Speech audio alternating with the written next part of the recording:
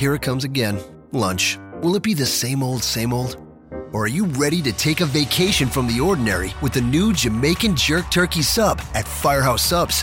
Freshly sliced smoked turkey breast, craveably sweet mustard sauce, and a hint of Caribbean seasoning. Just $5.55 for a medium. Save time. Order the new Jamaican Jerk Turkey Sub on the Firehouse Subs app. Firehouse Subs. Enjoy more subs. Save more lives. Participating locations. Limited time only, plus tax. Prices may vary for delivery. This podcast is a member of the Voices of Wrestling Podcasting Network. Visit voicesofwrestling.com to hear the rest of our great podcasts, as well as show reviews, columns, opinions, and updates across the world of wrestling. ProWrestleShop.com, your only source for authentic Pro Wrestling merch straight from Japan. Translation extraordinaire Yatsumi has helped more than 300 fans all across the world purchase authentic merchandise, and now he's bringing that savings to you. With over 300 items to choose from, ProWrestleShop.com has the largest selection of New Japan and Pro Wrestling merchandise you can't get anywhere else. Shirts, belts, trading cards, DVDs, and more from the biggest stars of Japan, like Tanahashi, Okada, Nakamura, and of course, the Bullet Club. Get them all for the same price you would pay in Japan, with worldwide shipping starting at only $6.99. For the very best in Pro Wrestling merchandise across the world, the choice is clear. ProWrestleShop.com. That's PURORESU shop.com. ProWrestleShop.com.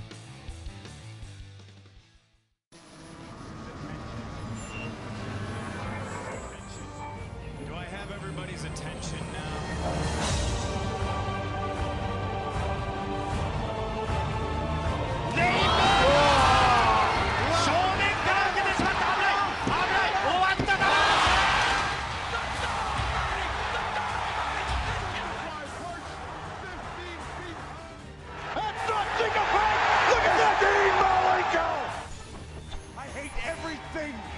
You stand for.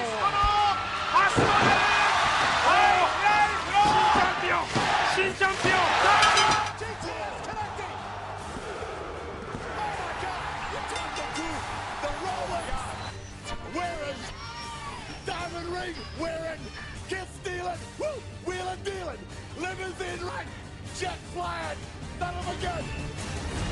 Many, Mickey, fishy.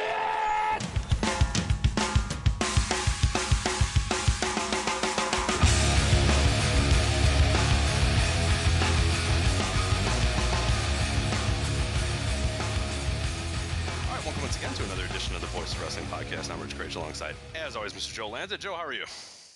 I don't think this is going to be the top podcast of the last couple of weeks, but no, I'm confident it will be. We're going to try our best. What else has been? I mean, who did Goldberg interview this week? I didn't see. Well, what fledgling NASCAR, mid-level NASCAR star did Bill Goldberg talk cars with today? I don't know who Goldberg bored everybody with. I know that Steve Austin interviewed Vince McMahon. I don't know if you've heard.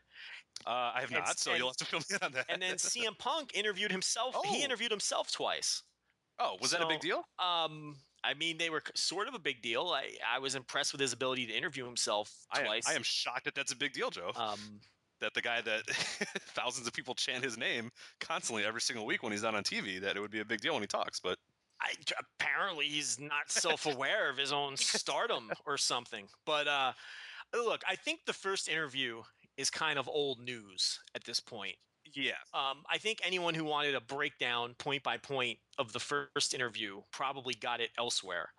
But he did do a second interview, I guess, yesterday in real time as we record this on a Thursday. And then there's the whole Vince interview, which is kind of intertwined with that. So I guess we could just talk about everything all jumbled together. That's fine, yeah. We might jump around, but we'll try to do it. I mean, you could probably tell how we're going to do it. Most people, I'm assuming, that are listening to this have listened, so you can kind of understand if we do jump around a little bit. Goldberg interviewed five-time NFL Pro Bowler Fred Smerlas. Fred Smerlas of the Buffalo Bills. I don't know who Fred Smerlas is. Fred Smerlas was on the Buffalo Bills. He played nose tackle. Okay, back when teams were. Is he Thurman Thomas era? No. Before that. Oh, Fred Smerlas was before the Super Bowl teams. He played nose tackle for the Bills before the Marv Levy era, back when the 3-4 was trendy the first time around. And Okay, then, like everyone then converted to a 4-3 and nobody played 3-4 for like 20 years. And now everybody's playing 3-4 again. Fred Smerlas was like the fucking nose guard of the NFL of the early 80s. And if you Google search him, he looked like a professional football player. Let's see. Big All right. chin, big mustache, big forehead, probably all jacked up on steroids. Fred Smerlas was a man's man, and you're always a man's man as well when you have two consonants to start your name, like Right. very uncomfortable consonants put together. Like the name Smerlas just shouldn't; those letters shouldn't go together. But that always makes you extra manly. And Fred Smerlas was certainly a man. Oh, that is a man. Yeah, Isn't he a that's like man? he's got like a mullet, a big bushy mustache, a broken nose. Then two pictures, he's bleeding. Yeah, Just a long foot. Yeah, jacked out of his goddamn mind with a huge forehead. So yeah. yeah. So I not describe Fred Smerlas to its No, you got it pretty good. Yeah, I'm looking at him now. Yeah, that's yeah Just time nose guard. Yeah. Yeah, Boston College. Yeah, okay. Yeah, but 6'3", 280. That's funny. 6'3", 280 was like gigantic and oh yeah, the guy was a beast for his time, absolutely. Right. But yeah, definitely Okay, from that whole Lyle Alzado steroid era sort of football player. Not like they're not doing steroids now, but you know what I mean. difference. Back They were then, just doing back then, crazy. They were just doing the basic. Like now they got designer. well, yeah, dudes. they were shooting the horse steroids and the Winstrol V like in their ass in those days without Yeah. any shame. Now they're taking the designer steroids. I mean, they're all obviously still doing illegal drugs. I mean, let's be honest about it. But yeah, Fred Smerlas. Wow, that's a big spot for Goldberg. I gotta say, that's Big Fred. Big Fred. I can't. I don't wait. know where he dug up Fred Smerlas, but that got me excited. I haven't. Well, then there you go. Who's next with Bill Goldberg? Fred Smerlas is I'm on gonna there. have to listen to that. I haven't heard the name Fred Smerlas in years. Yeah, I'm sure he's got some mediocre insights about today's NFL or something. So More than likely, I like to see what Fred. I'm surprised. I'm surprised Fred Smerlas isn't dead from some sort of yeah, right, CTE or issue something. Yeah, oh yeah. So yeah. the fact that he's cognizant and is able to speak is a plus, considering that he's a 60-year-old ex-NFL player from the height of the steroid era. So that's good. Good for Fred. There you go. Well, there you go. So buried the lead there, but Fred Smerlas. So speaking of concussions, CM Punk. Well, That's my best segue. I don't know. I don't know how to get a. I guess I could have done a roided up steroid. I don't know. I don't know. I don't know if there's a segue from Fred Smerlas. So I'm trying. You tried your best. Maybe Fred Smerlas had a staph infection at one point. I can't confirm or deny that. But here's the thing with the Punk interviews. First of all, Colt Cabana may as well have not even been there. He was essentially just there to provide the forum because these weren't even interviews. These were just CM Punk telling stories.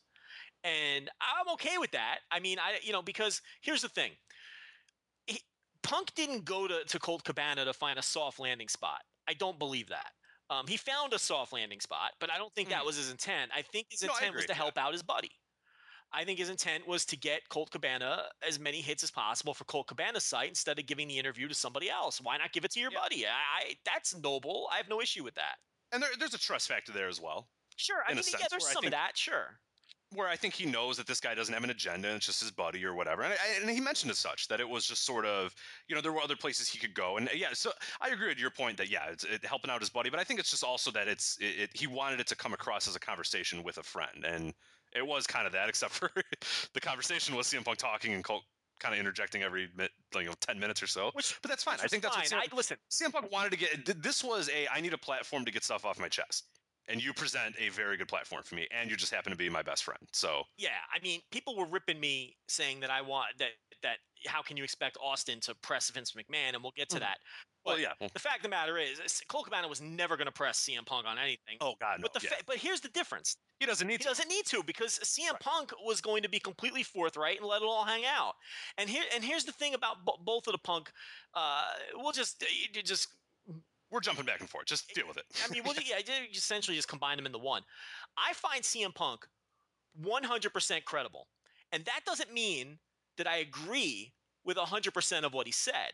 That doesn't mean that I think 100% of what he said is true, but I do find him 100% credible from the sense that I do believe that he believes everything that he said.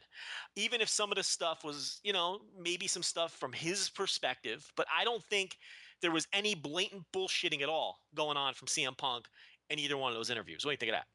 I absolutely agree. And we mentioned that on Twitter as well, is that there were some issues with timelines. And Dave Meltzer pointed out a lot of those in this week's Observer where, he said 3 weeks and he probably meant, 6 weeks or something like that. Or, this date. And, you might have had his timeline a little wrong and this pay-per-view wrong. But no, I've always said that about Punk. And I respect that a lot about him, and it's always something I have respected about him. And this goes back to his Ring of Honor days too. I mean, this was, do you remember his live journal days or whatever, where he would go on there and just, at 3 a.m. or whatever, because he was an insomniac, and just post it. I mean, I've been following the guy's career forever, and there's one thing I've always said about him is that, love him or hate him, and a lot of people hate him, and I totally get. If I knew this guy in real life, I would probably hate him. He is absolutely the type of person that I don't like personally, but I respect him in the sense that what he's going to tell you is not going to be bullshit. You might not like it. And you most likely aren't going to like it, because a lot of the stuff he says is just what he feels. And he's kind of full of himself, and he's very confident in his abilities and his word and all that sort of stuff. But he doesn't bullshit you. And in wrestling, that's so unique that there's no agenda really that I feel to what he says. He's just saying what he believes in, regardless of, who it's going to offend, who's going to get mad. We have guys like Jericho who are sort of offended by what, Punk said this past week, and guys like Ryback or whatever. And you kind of have to take that with Punk. But yeah, no, I've never had an issue with his trust or him telling a bunch of lies, because everything that he said there matched up with timeline stuff. It matched up with stuff we've heard. It matched up with stuff that was in the Observer. It all makes sense. It's stuff we've heard. It's nothing coming out of complete left field. And I really thought, all of them, I think the main point for after listening to both of them, was a guy who doesn't really, he's not very bitter about his WWE. I mean, he is to an extent, but I think this was a very cathartic thing for him, just to get rid of it, and it's over and it's done. But it wasn't an agenda thing that I want this to happen and I want that, and they need to change this. More or less, here's what they do wrong and here's why it pissed me off at the end. You know what I'm saying? Where he's not saying they need to do this. They need to have better concussion or whatever. He's saying, hey, their concussion thing sucks. That's it. That's so unique in today's world, where we're seeing. I mean, this week is the best week to talk about this, where everything is, I demand this needs to be changed. This has to be, and he doesn't do that. He goes, do whatever the hell you want. I can like it or not like it. And he didn't like it, and he chose to leave. Right, and that's, I think, and that's what I thought was really great about these interviews, is that it wasn't a call from the top of the hills to have, a bunch of people, boycott WWE, do this, do that. He's always been of the mindset, hey, do whatever the hell you want. This pissed me off, but whatever. And like I said, I don't agree with everything he said. I thought some of his booking ideas were wacky and stupid. But here's the thing: a lot of his booking ideas were just booking himself on top, and I can't begrudge the guy for that. That's wrestling. I mean, he made it very clear that he wanted to be the man. He wanted to main event WrestleMania, and of course, he's going to pitch stuff that puts him in the main event, because that was his career goal. And he even admits that he failed in that career goal. Yeah. Which I thought, he didn't try to sugarcoat. He said, look, I failed. My career goal was the main event of WrestleMania, and I didn't do it, and I'm never going to do it. And I failed. So I don't agree with a lot of his booking ideas. I thought, like, suggesting the 3-way for WrestleMania, that's stupid. Nobody wants to see that. I don't agree with somebody, like, I don't agree. I think the other thing I don't agree with was him really hyper-focusing on being fired on his wedding day. I didn't quite get that either. Yeah, I was wondering if you had issues with that, or not issues, but questions about that. I just don't agree with him. Look, it clearly bothered him. I mean, because he constantly brings it up. It clearly bothers him that he was fired. At least he admits that he was bothered by it. Yeah. But here's the thing: who gives a shit? You quit anyway. I mean, you were never going back. I don't get the impression he was planning on going back ever. So what's the difference? I think the issue, and I might be wrong, I don't know if I know the exact specifics, but I think it was the fact that was going to then spark a whole nother issue, because they were talking about breach of contract and payouts and that sort of stuff. I think that was more of the issue. No, I think he was just annoyed that they were. Okay, I'm not sure. Yeah, I have no idea. I think he was annoyed that they were sticking it to him by firing him, quote unquote, on his wedding day. Okay. Which, if that were me in that situation, and I had quit the company and was not looking back, and they sent me my termination papers on my wedding day just to kind of stick it to me, that's the kind of thing I would just laugh off. I would toss the thing in the trash and they're fucking assholes, and that would be the end of that. But he's not that kind of personality. Sure. He took that personally. He takes most things personally, and it's like you said earlier. Look, CM Punk is an asshole. I don't think there's any disputing that. I think the guy, I mean, he doesn't even really deny that either. I mean, he knows what he is.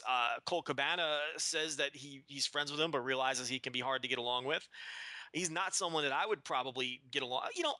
I flip-flop on that. Sometimes I think I'd get along with him, but then at other times I'm like, wow, this guy's a fucking dick. Like, there's no way I'd get. I would not. I would hate him. But. I think he's at best would be a guy you can tolerate in small doses, but that he's so egotistical that it would just you couldn't take it anymore. But yeah, I mean, I found him 100% credible. I have no reason to think he's lying about anything. I just don't agree with every single thing. I agreed with a lot of what he had to say. The biggest takeaway from the Punk interviews was this. I love the fact that he pounded home the idea of, I'm an independent contractor. I didn't walk away from shit. Because we were banging that drum from the beginning where people are, no, he can't quit. I mean, he's got a contract. And we're like, no, he doesn't. Absolutely not. Listen, they cannot play both sides of that coin. Exactly. And they've done it for far too long. For too many years. You can't call them independent contractors, so you don't have to call them employees, so you don't have to take care of them on one side of the coin, and then turn around and call them employees on the other side of the coin. You can't just pick a side for whatever suits your argument. That's fucking bullshit. If he's classified as an independent contractor, he didn't walk away from anything. And the proof is, like he said, the contracts aren't worth the paper they're printed on, because he fucking apparently he murdered them in the settlement because their contracts are bullshit. Right. Their contracts are just intimidation tactics to talent to the talent to try to keep him in line. Del Rio too. He made that point. They tried to keep Del Rio from working elsewhere for a year, and that obviously didn't hold up because Del Rio's working matches all over the fucking globe. Right. So Brock Lesnar was a famous case as well of, hey, you can't work around the world, okay, and then I'll just go work in New Japan, and a year later because I don't care, and he won the suit. It was just kind of yeah, whatever. Their contracts really don't mean it. Come at me, yeah. I mean, those three guys are obvious examples of, okay, well, I loved that point. They have to pick a fucking side and stick to it. Either these guys are true independent contractors or they're employees. And if just maybe that'll be what comes out of this. Maybe these guys will finally become employees after all this. Maybe they'll get some health care. I mean, who knows?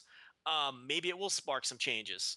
Maybe if that growth on Kane's back is a staph infection, which would be the most crazy timing ever. Maybe there'll be some change. Who knows? You got Hardcore Holly saying the same thing happened to him. People digging up quotes from his book now, and who knows how many of these other guys are hurt and just too scared to talk. Because they think it's the only game in town. So yeah, to me that was the biggest takeaway from the Punk thing. It's a brutal work environment. The pay isn't as good as people think. Look, yes, he made millions of dollars, but I'll tell you what, if his payoff was $5,000 for 4 shows in Mexico when he was the main event. Yeah. And then you have Del Rio telling people that he knows guys in the company who worked 4 shows in Mexico, and their payoffs for the total for being there for 4 days was $500 right. $500 a show or whatever it was, which by the way, 2 separate stories, 2 separate interviews, and they match up perfectly. Yeah, 2 separate guys. Because exactly. if mid-card guys were getting $2,000 as their payoff for 4 shows, it would make sense that the main eventer got about $5,000, right? Got about $12.50 per night. So certainly. You got 2 separate interviews told months apart, and everything corroborates. It all makes sense. So and Matt Hardy's had some quotes as of late. Talking WWE, and they're similar. Yeah, the numbers are all kind of hovering that same range. So there's no reason to believe that these guys are pulling these numbers out of their ass. I mean, they're not. No, I mean, and we've heard rumblings of that from other people too. I mean, it's just the pay isn't what people crack it up to be unless you're that top guy, And I can see some of the undercard guys or mid-carders who weren't friendly with Punk being annoyed that here's a guy who admittedly has millions of dollars in the bank bitching about his payoffs. But here's the thing: that shit trickles down. He's not complaining that he's only a millionaire. He's complaining that he wasn't paid fairly. Who can get on a guy for that? Everybody wants to be paid fairly. Certainly. Who doesn't want to be compensated fairly? And that's one of the issues that I had a little bit where people were kind of criticizing, you make $30,000, whatever they were saying. Or they were sort of doing and you get that a lot of time with athletes as well, where you get I roll, I would make that in a day, or, I wish I could make that in I won't make that in a lifetime and all that sort of stuff. Well, all he's saying is, and it's the same thing with athletes, that if you generate revenue and if you bring in revenue, you deserve a part of that. You deserve a significant part of that because people are paying to watch you work. Nobody pays to watch me work. Nobody pays to watch you work. That's why you get paid that much. And especially in the case of Punk, where he was talking about the WrestleMania payouts. And I thought that was a very interesting thing too, because it sort of worked with both of his criticisms that people were saying, you weren't the last match, but you were the real main event. I mean, that was the one that was built up or whatever. Okay, that's fine. Then fuck you, pay me what the main eventers got.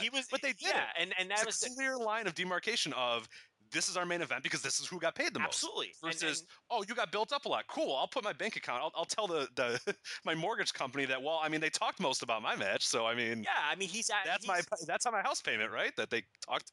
You know, that you can. I mean, that's. It's easy for us to sort of say that, and it's easy for you or I or anybody to say, well, he made more than I'll make in a lifetime or whatever. But he deserves that because you have to look at how he does compared to his contemporaries in context of what he's getting paid.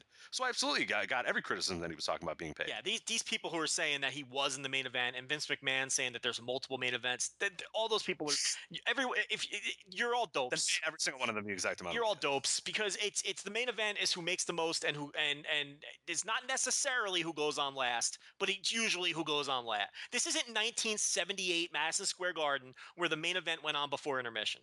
Right. Okay, there's very rare cases now where the true main event doesn't go on last, but it generally goes on last. And look, Punk's point was a good one. I went on third from the top, and I made the 8th most amount of money. So how the fuck was I the main event? It's bullshit, and he's right. If you can't make the argument from he didn't go on last, and he didn't make the most money. So where's the argument? It had the most TV bill. That doesn't mean shit. What does that mean? And the bill was awful. And the bill was terrible. I don't know why people bring that up. Yeah, the TV bill was awful. It was horrendous. It was the Paul Bearer shit.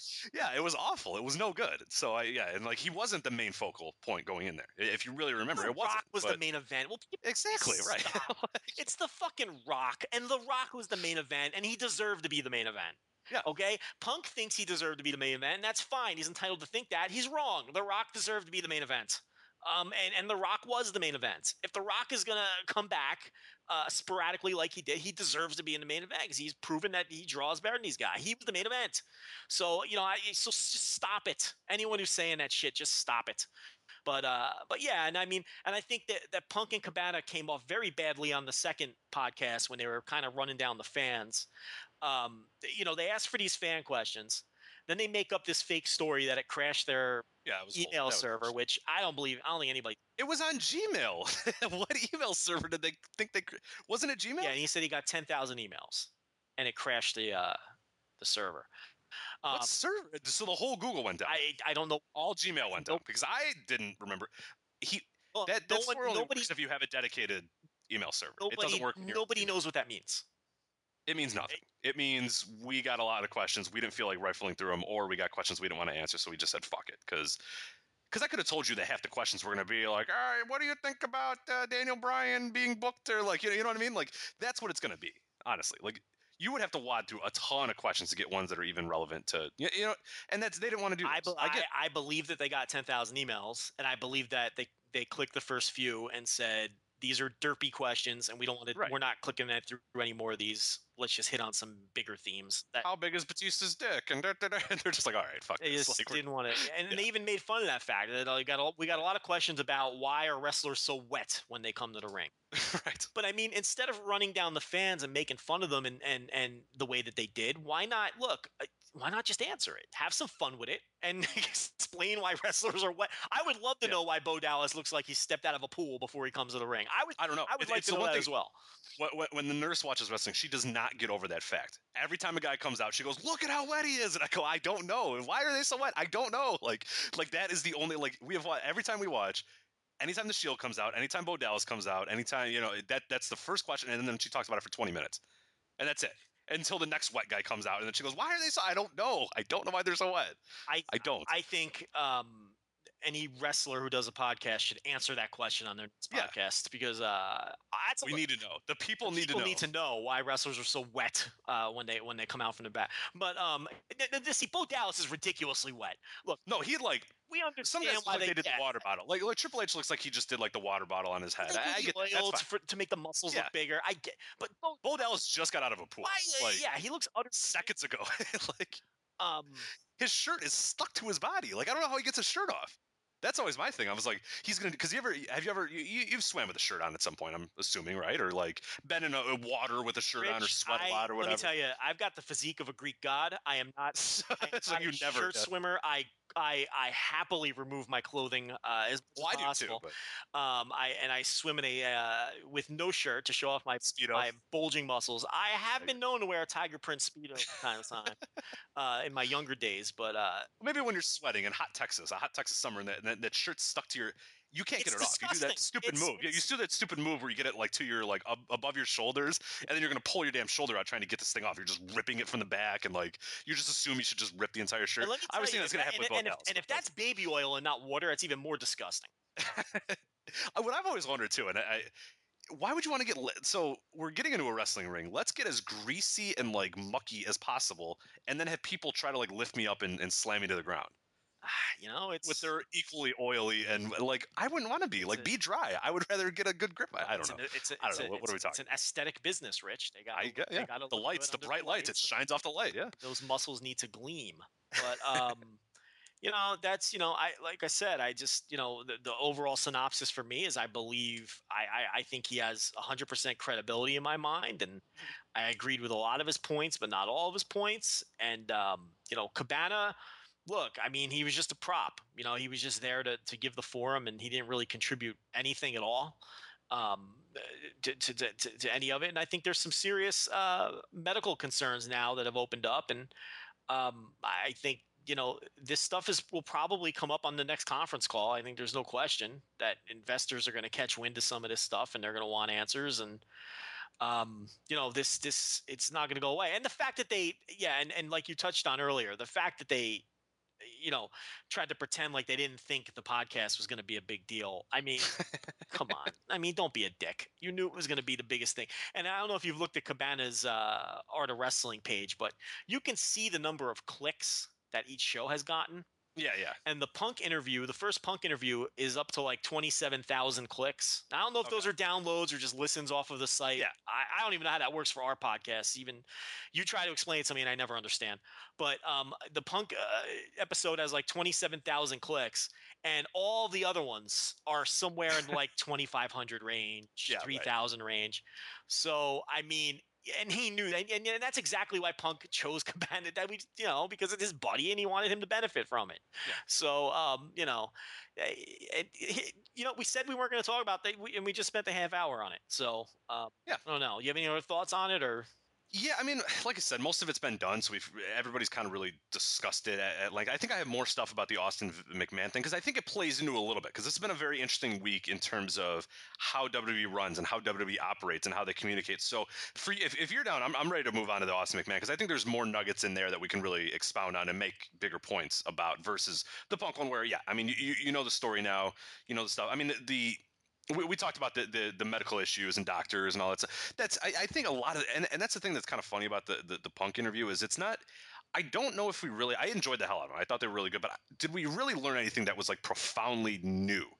You know what I mean? A lot of it was confirmation of stuff we already knew, and I thought that was the good part of it, though. I do agree with that. You are stealing my main point from the next podcast. Oh, I'm sorry. I learned more from Punk than I learned from Vince. Okay, well, no, let's go into the Austin. The last point about Cabana I want to make is this. You know, speaking of which, some of his lower level shows are doing like 2,500 listens, 3,000 listens. It's not much different than us. We're nipping at his heels. Yeah, we're not much. Where the hell is Hulu Plus and 2K? Come sponsor these two guys. Right. All right. We're not that. I will take half of whatever you're giving Cabana.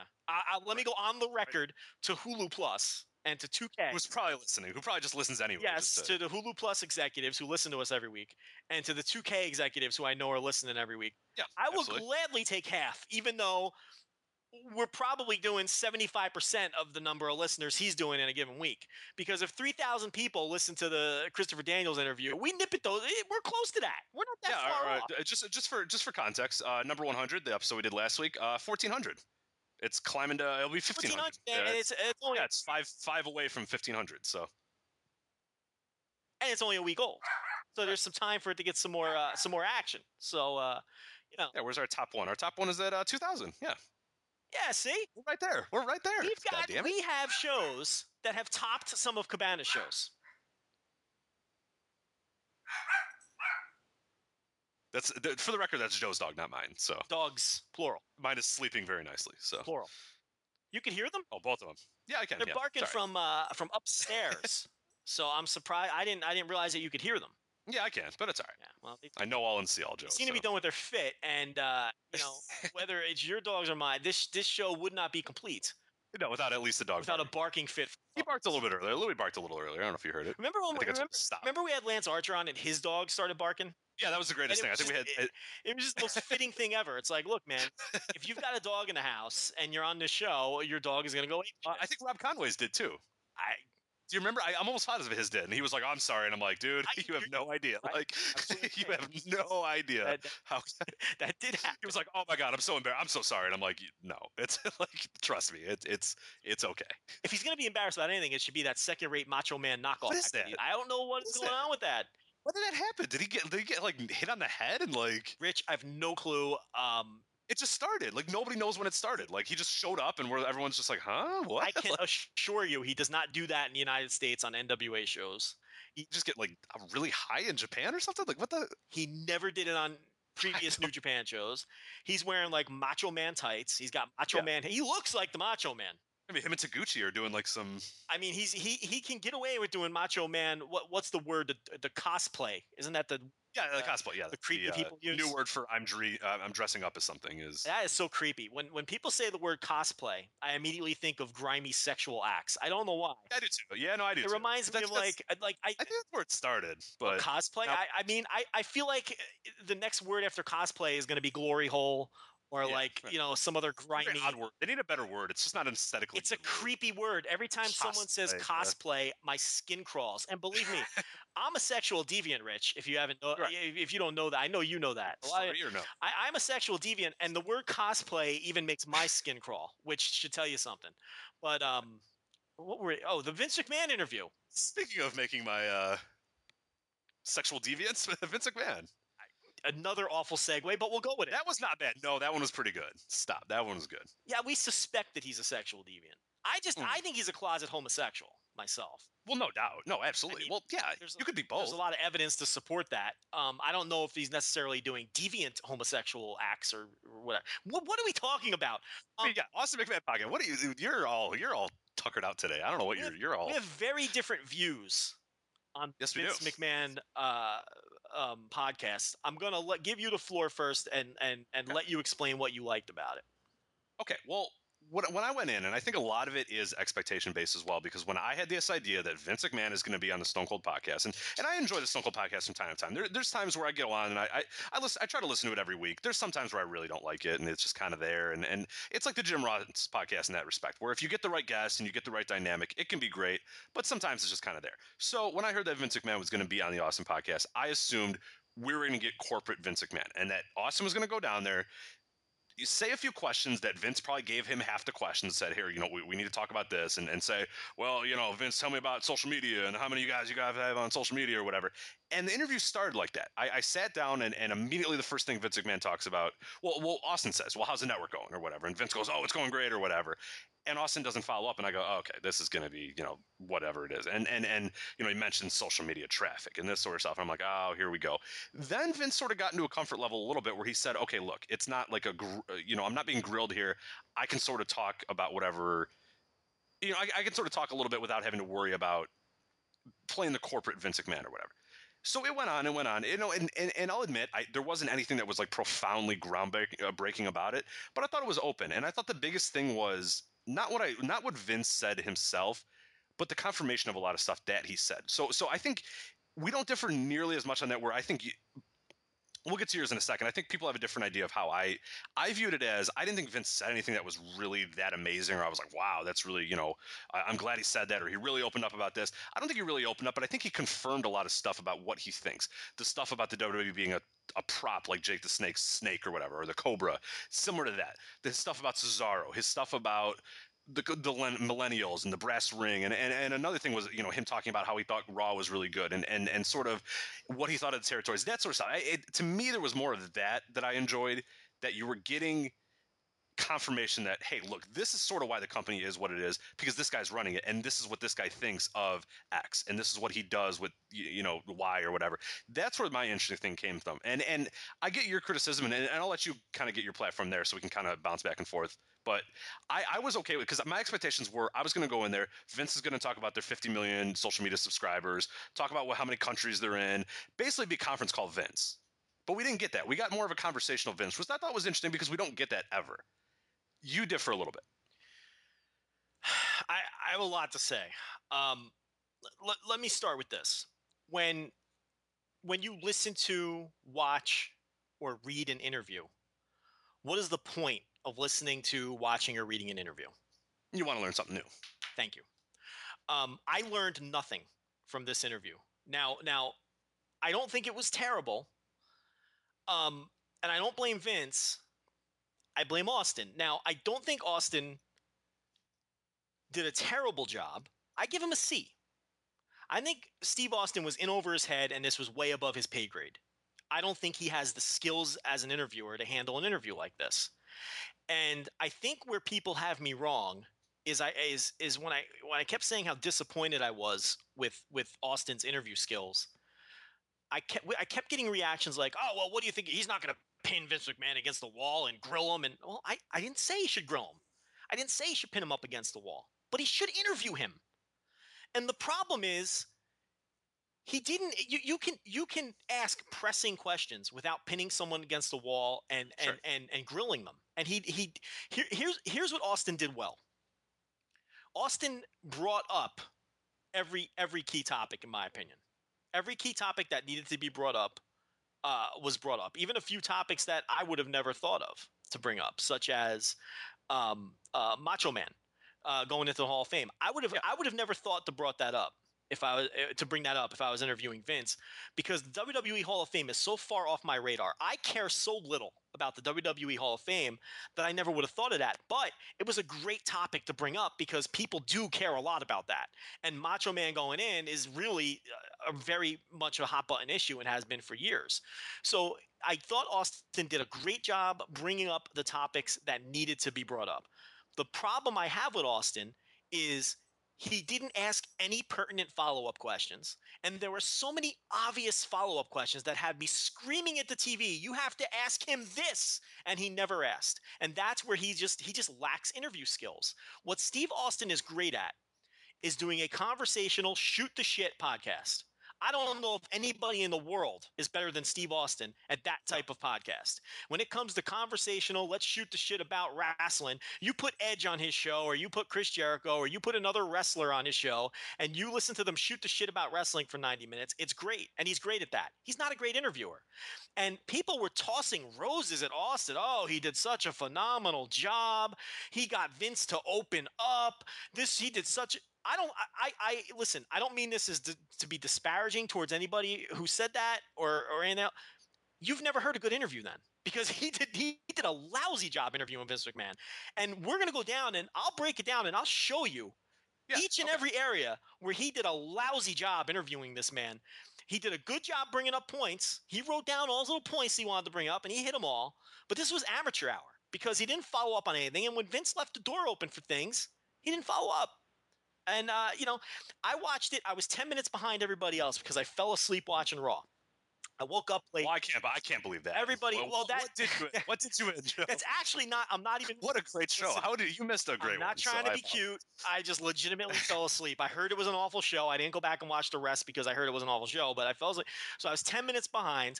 And I'm watching Twitter while I'm watching the interview, and people are just, "Oh, this is fascinating. This is compelling," and I'm like. I was 10 minutes behind. I'm waiting for it to be fascinating and compelling.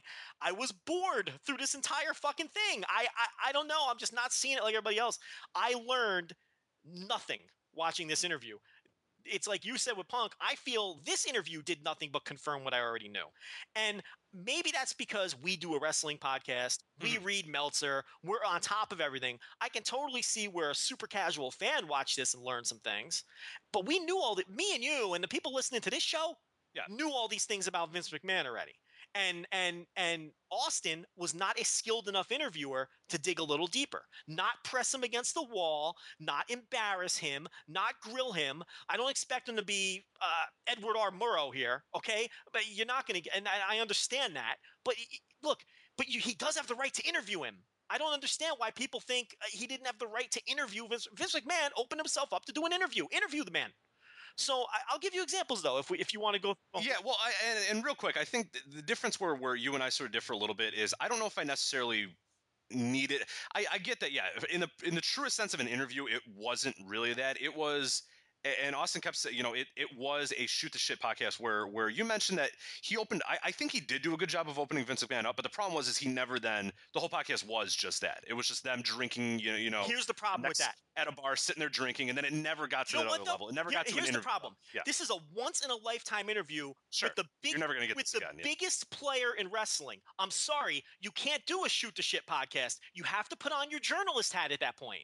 And I know Stone Cold Steve Austin isn't a journalist, but if you're the one to land this interview, and no one else is ever going to get this interview, by the way, if you're the one that lands the once in a lifetime interview with the biggest fucking fish in the pond, you have to put on your journalist hat a little bit. Again, that doesn't mean you have to grill him like he's Obama, but you do have to put on your journalist hat, and you do. And here's what you can't do, Rich. You can't spend 20 minutes talking about Stone Cold versus Mr. McMahon. Yeah, nobody cared about that. Nobody gives a shit. I agree with that. You cannot waste 20 minutes talking about that. And I'll tell you why that happened. And this, again, I'm going to bash Austin some more. And really, I give him a C. It's not like I thought he was terrible, but I'm going to bash him some more.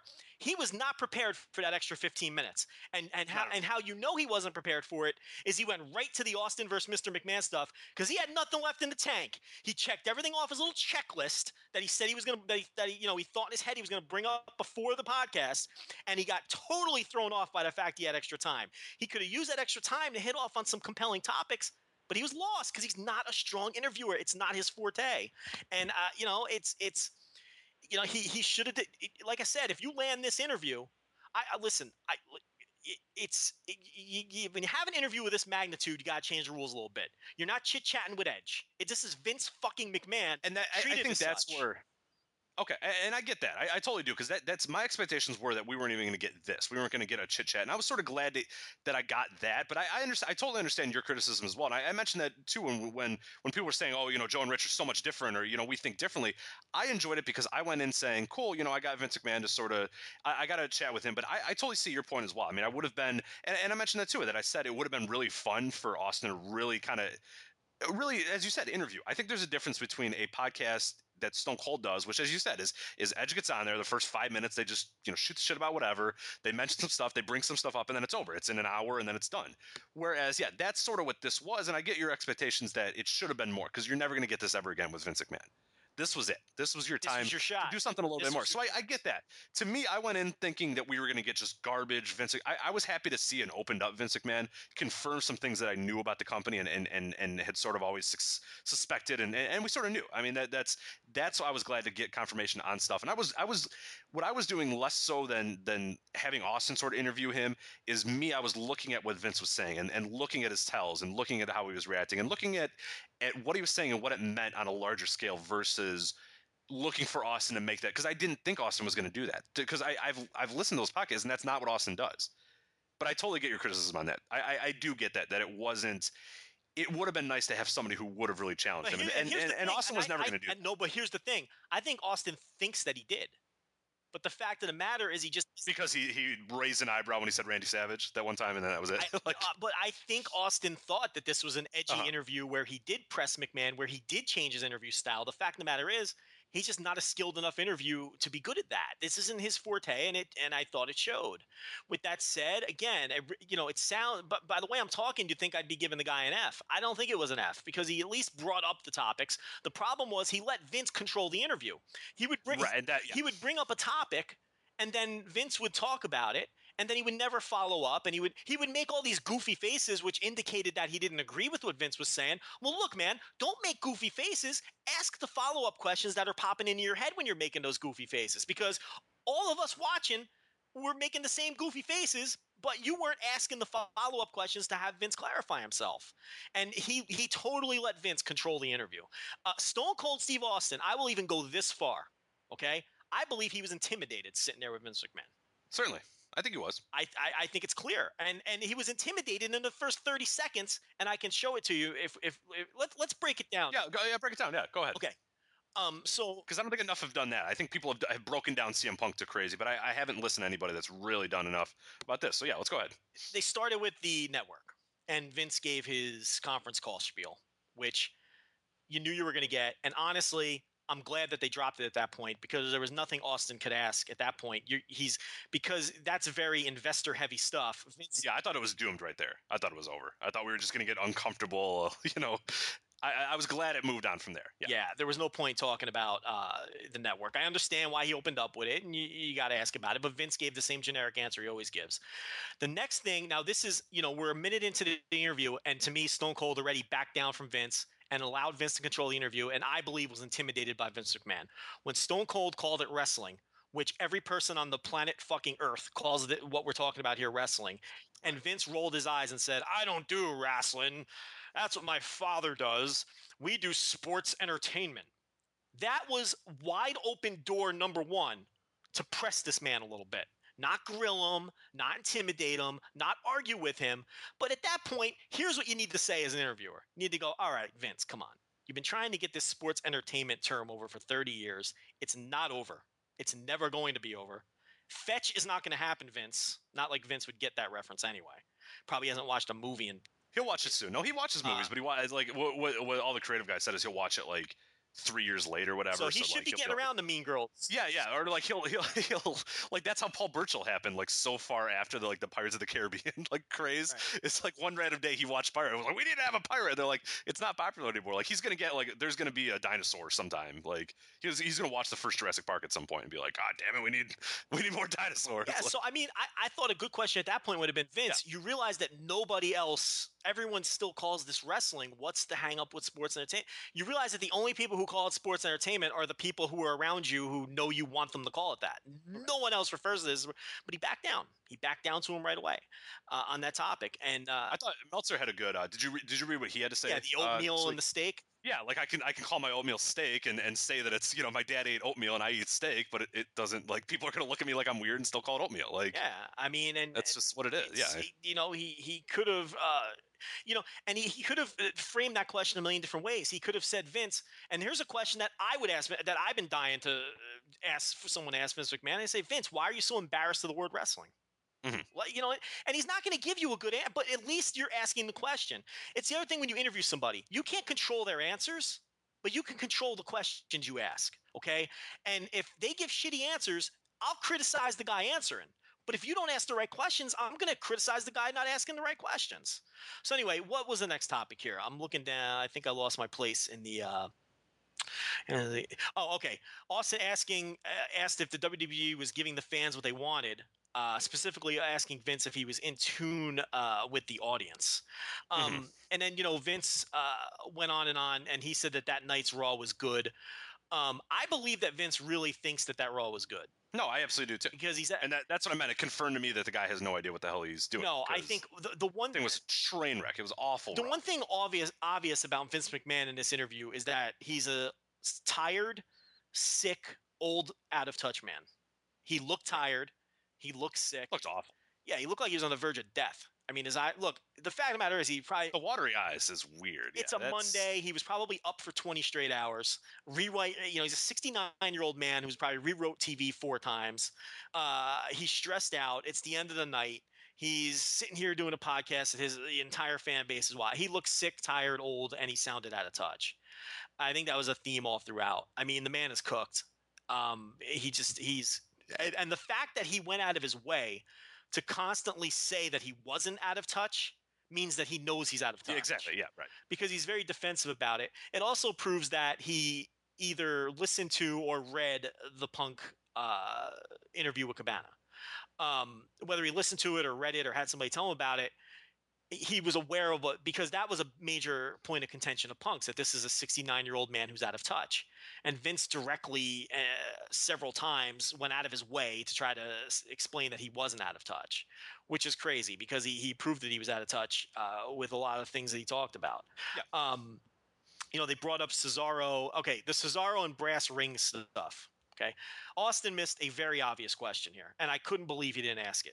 Okay, they're talking about Cesaro, and if you've listened to Austin's podcast, he loves Cesaro, and he thinks Cesaro is great. He thinks Cesaro can be a big star, which is why he specifically brought him up. And listen, here's the thing too. I don't have a problem with Vince not liking Cesaro. That's his, Yeah, it's his prerogative. Yeah, it's his company. I mean, I don't agree with him, But I don't have a problem with him not liking Cesaro. Here's what I have a problem with. Vince directly brought up Bray Wyatt, Roman Reigns, Dean Ambrose, and somebody else.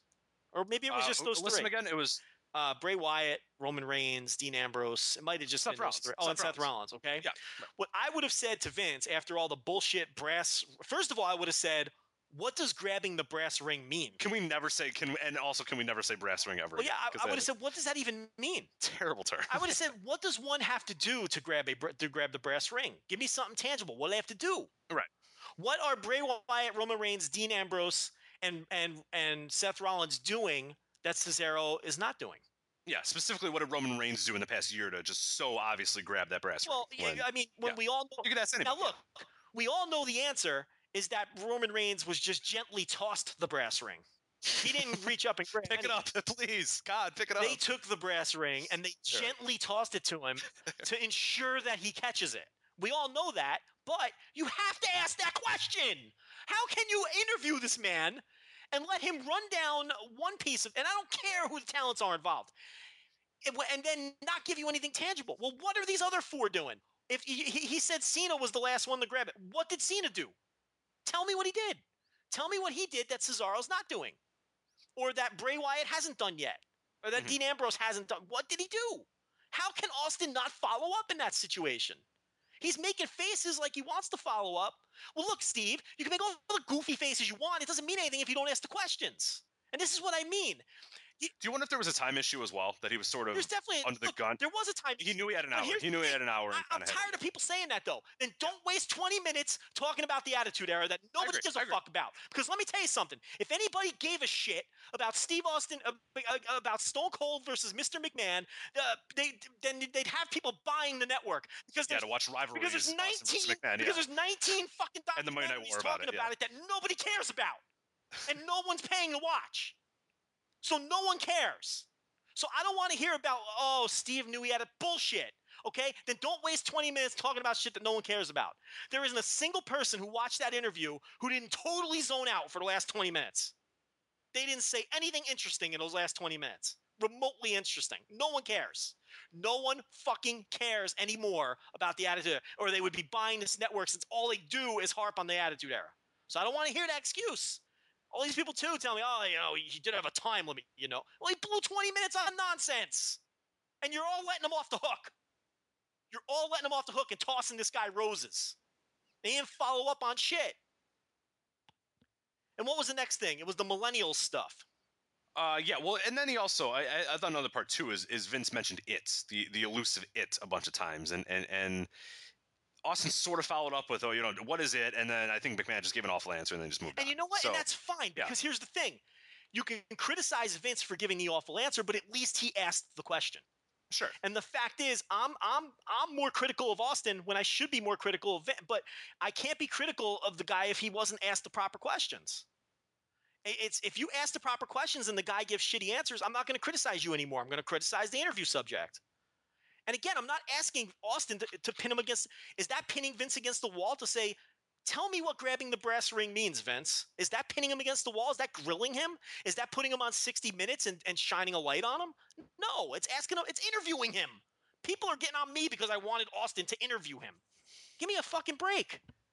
What was next? Oh, Cesaro, as you mentioned. Yeah. Or not Cesaro. No. The millennials. And actually, in general, just we shouldn't gloss over this. Why didn't Austin bring up the fact that you had and especially since it was a hot button topic, why didn't he bring up the fact that nobody tried to grab that brass fucking ring more than CM Punk did? How can he not bring that up? Or Zack Ryder. Or even on a lower level, someone like, how can you not bring up CM? But that would have been the perfect segue to Punk if Steve Austin knew how to conduct an interview. But again, he doesn't know how to conduct an interview. He knows how to shoot the shit. He's not an interviewer. And I had a problem with that. I'm sorry. I'm just calling it like I see it. Yeah. I like Steve Austin, but he was this was way above his pay grade. This was the biggest interview in the history of wrestling, and it was above his pay grade. All right, so then he didn't bring up Punk. He didn't bring up Daniel Bryan, I don't believe. But Daniel Bryan, Daniel Bryan wouldn't give a shit if he was working prelims on Superstars. Let's be honest. It doesn't matter. He just wants to wrestle and grow his. Well, that's been one of the criticism of him that you could just shoot him whatever shit you want, and he's gonna go, yeah, whatever, yeah. But yeah, me and Kane yeah, whatever, I don't care. Like, yeah, it's like, but where Daniel Bryan ties in is where Vince was going on and on about listening to the fans. That's when Austin could have brought up Daniel Bryan. Mm-hmm. That's when Austin could have brought up a number of things. That's where Austin could have defended Cesaro. He could have said, well, Vince, if you listen to the fans, Cesaro was over like crazy around WrestleMania. Coming off WrestleMania, the guy was why weren't you explain to me what you weren't hearing from the fans during WrestleMania season when Cesaro was over? Is that grilling him? Is that, tell me if it is that putting him against the wall? No, is that not I mean, it's question? not, but no, it absolutely is. I just don't know if question. It is. The thing was you listen to a decent amount of the Austin podcast, right? A good deal of them, yeah, sure. Yeah, I think that's really where I didn't expect him, because he's not, as you said, and I'm not defending him as an interviewer. I don't think he's a very good interviewer. That's what you're kind of getting at. But I totally agree with what you're saying, though. You and me are alone, because the whole world thinks he conducted the most. Well, no, I thought he did. I thought he did fine in opening up. No, I don't think he's a good interviewer, but I think he did a very good job of getting a guy to talk who I didn't think you could get to talk no matter what. I thought you would have to point a gun at his head to have him say anything of relevancy, and I thought McMahon opened up as it went on a little bit. He didn't say anything new, but I thought he opened up, and that was more than I expected. So that's where I sort of agree but also disagree with you in a sense of, I came in with very little expectations, because I don't think Austin's podcasts are super insightful, and I also don't think McMahon was going to be super insightful. I didn't get an insightful McMahon, but I got the shooting the shit that you get with the Austin podcast. So no, I agree with what you're saying, and I disagree in a sense too, because of the expectations that I had. So carry on. So the Vince went on to say that he thinks millennials are lazy. I don't know if those were his exact words. He said they essentially, and that's a common thing that they don't possess the drive. Because they refuse to change their management style, so they just immediately go, the millennials, they don't know what they're doing. These wild kids have no idea what they're doing, even though a bunch of fucking kids all over the goddamn country are creating gigantic businesses. They have no fucking idea what they're doing. It's a complete load of shit, because any generation thinks the next generation is exactly. And it's been that way it's been that way for human history. Okay, the baby boomers thought Generation X was lazy. Generation X thought Generation Y was lazy. And I remember about 10 years ago when I first got into management or whatever, and I used to read all these business journals, and the big thing was, how do we motivate Generation Y? You can't motivate Generation Y. You can't do it. And there's two reasons why Generation Y got the name Generation Y.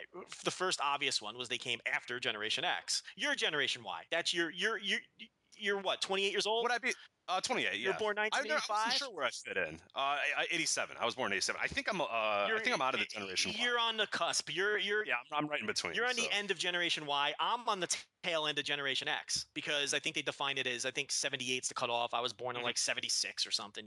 It's mostly people born in the mid to late 60s or whatever. But so anyway, I would read in all these journals. The two reasons they got that name was Generation Y came after Generation X, and the other reason it was kind of like a double thing. It was because Generation Y asks a lot of questions. Why do I have to do this? Why should I do that? Why? So it was Generation Y, and it was like a play on words, WHY. And now we're seeing it 10 or 15 years later, where now, Generation Y is in middle management, and they can't motivate the millennials who are just coming out of college or whatever it is. And it's like every previous generation thinks the next generation is lazy, and it's just a load of shit. They're just different. And especially when it comes to wrestling, we're not talking about people in cubicles here. Because like you said, there really is a business theories out there that say that the millennials are hard to motivate for whatever reason, because the previous generation simply can't relate to them, especially baby boomers like Vince, who, oh, dear God, yeah. You forget it. I mean, is he even a baby boomer? When was he born? Yeah, I guess he was, right? He had probably born 40, in the 40s. No, well, yeah, he was 40s. Yeah, so he was a baby boomer. 43 or 45, I thought it was, somewhere around he's that like range, an early baby boomer, you know what I mean? And it's I like, could be wrong. Let me. And he's 45. 69. Yeah, exactly. I was right. 45. Yeah, so he's a baby boomer, and he's not going to be able to relate to a 22-year-old. But I mean, we're not even talking about cubicles here. We're talking about pro wrestling, and where his argument gets blown up right in his face is that the Generation Y and the millennials, these people grew up loving wrestling. They grew up as wrestling fans, and they love wrestling as an art form and a business. Whereas, they're the first generation to do that. They're the first wrestling generation to really grow up loving it. Whereas, oh shit, my NFL career ended. Okay, what do I do now? Yeah, the stars of the 80s, it was just pure business to them. You know, WrestleMania was just the next stop on the tour, which happened to pay the most money. You know, you have guys now like CM Punk who want to main event WrestleMania not only for the payday, but because he grew up a fucking wrestling fan. Right. It kills him that he just didn't get it. Yes. You have people like Edge and Christian who grew up wrestling fan. John Cena who grew up a wrestling, starting really with Generation X. You have people who were kids. Anyone who was a kid from the 80s on is super motivated in the wrestling world because they're fans and they love it, on top of the fact that they can make a lot of money doing it. He's so off base on that. I think the generation now works exponentially harder than the wrestlers in the 70s and the 80s. Mhm. It's not even close. It's not even close. They take so much more pride in their work than the average worker in the 70s or the 80s. I don't even think go watch a house show from 1986. Turn on your little WWE network and go watch a house show for the 70s and 80s. Go watch that Maple Leaf Gardens one. You tell me who works harder.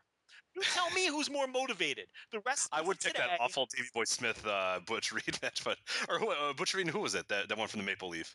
Is it Davey Boy?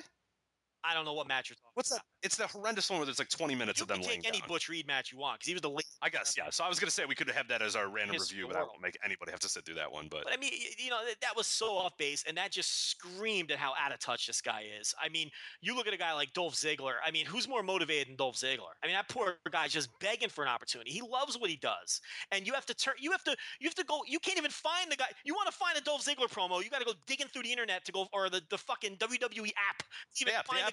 That was his last great promo. Yeah, because they don't give the guy any time. I mean, these guys. Look at a guy like Zack Ryder. Yeah, he's another one. Grew up a wrestling. What happened to Ziggler after Ziggler had the great performance at Survivor Series or whatever, and then the next night what happened is he said like 2 words and then Cena interrupted him and said I'll talk for you, and that was Dave Meltzer said that. Yeah. Did I not warn everybody on this podcast that great performance meant nothing because he just happened to be the best guy suited for it? Right, to take a beating. He was Ricky Morton that night. That's right. It meant nothing. They were never going to do anything with him. Coming off that great performance, and I told everybody that, and hopefully they listen to me because Joe Lanza is a real smart guy. But anyway, so it's this whole millennials thing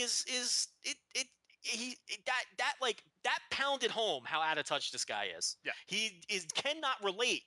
He doesn't relate to the people on the roster, and I think that's a big problem. So I lost my space. What'd they move on to? Then Austin brought up the idea that there's a million different writers, which was something CM Punk brought up too. Which Punk, I wanted to talk a little bit about. Well, go ahead. I thought this was a good opportunity to do it, but no, I thought Punk brought up the writers and how a bunch of those. He brought up the stupid thing that they've never been in a fight, so how I thought that was kind of dumb, especially coming from CM Punk, which, by the way, okay. But anyway, yeah, I don't know how many true fights CM Punk has been in his life, or if that matters. I mean, he's the least guy that should be saying that. But okay, anyway. But I thought the point in general, and I thought it was interesting too, because he talked about it on episode 2 as well. He's talking about the agents and how there's just so many people running back around. Nobody knows what either one's doing. Every agent wants something different. Agent A wants this. Agent B wants this. If you do what Agent A says, Agent B gets mad. And the writers do that too. Writer A wrote this. Writer B wrote this. You do what Writer A does. Well, Writer B hates you and won't write anything good for you. And it's just, when you describe that stuff, it just boggles the mind of why this company, they overthink it. It doesn't have to be that hard. It's such an easy business. It's so easy.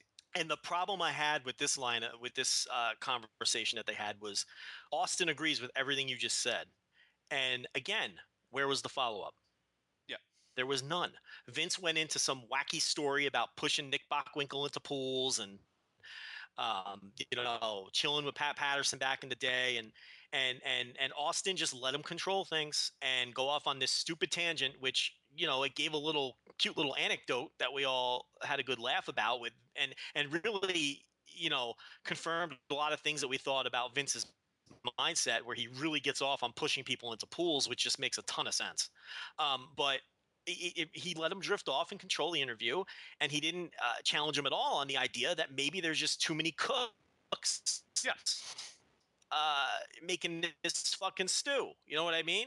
You see, that's topical because the Too Many Cooks video is viral. You see, Rich, and well, I don't know. so I don't know if actually, that was recently viral. I'm 2 weeks behind on that one. Yeah, I was gonna say 2 weeks but all behind on that topical You reference. millennials, That's actually millennials totally. don't get.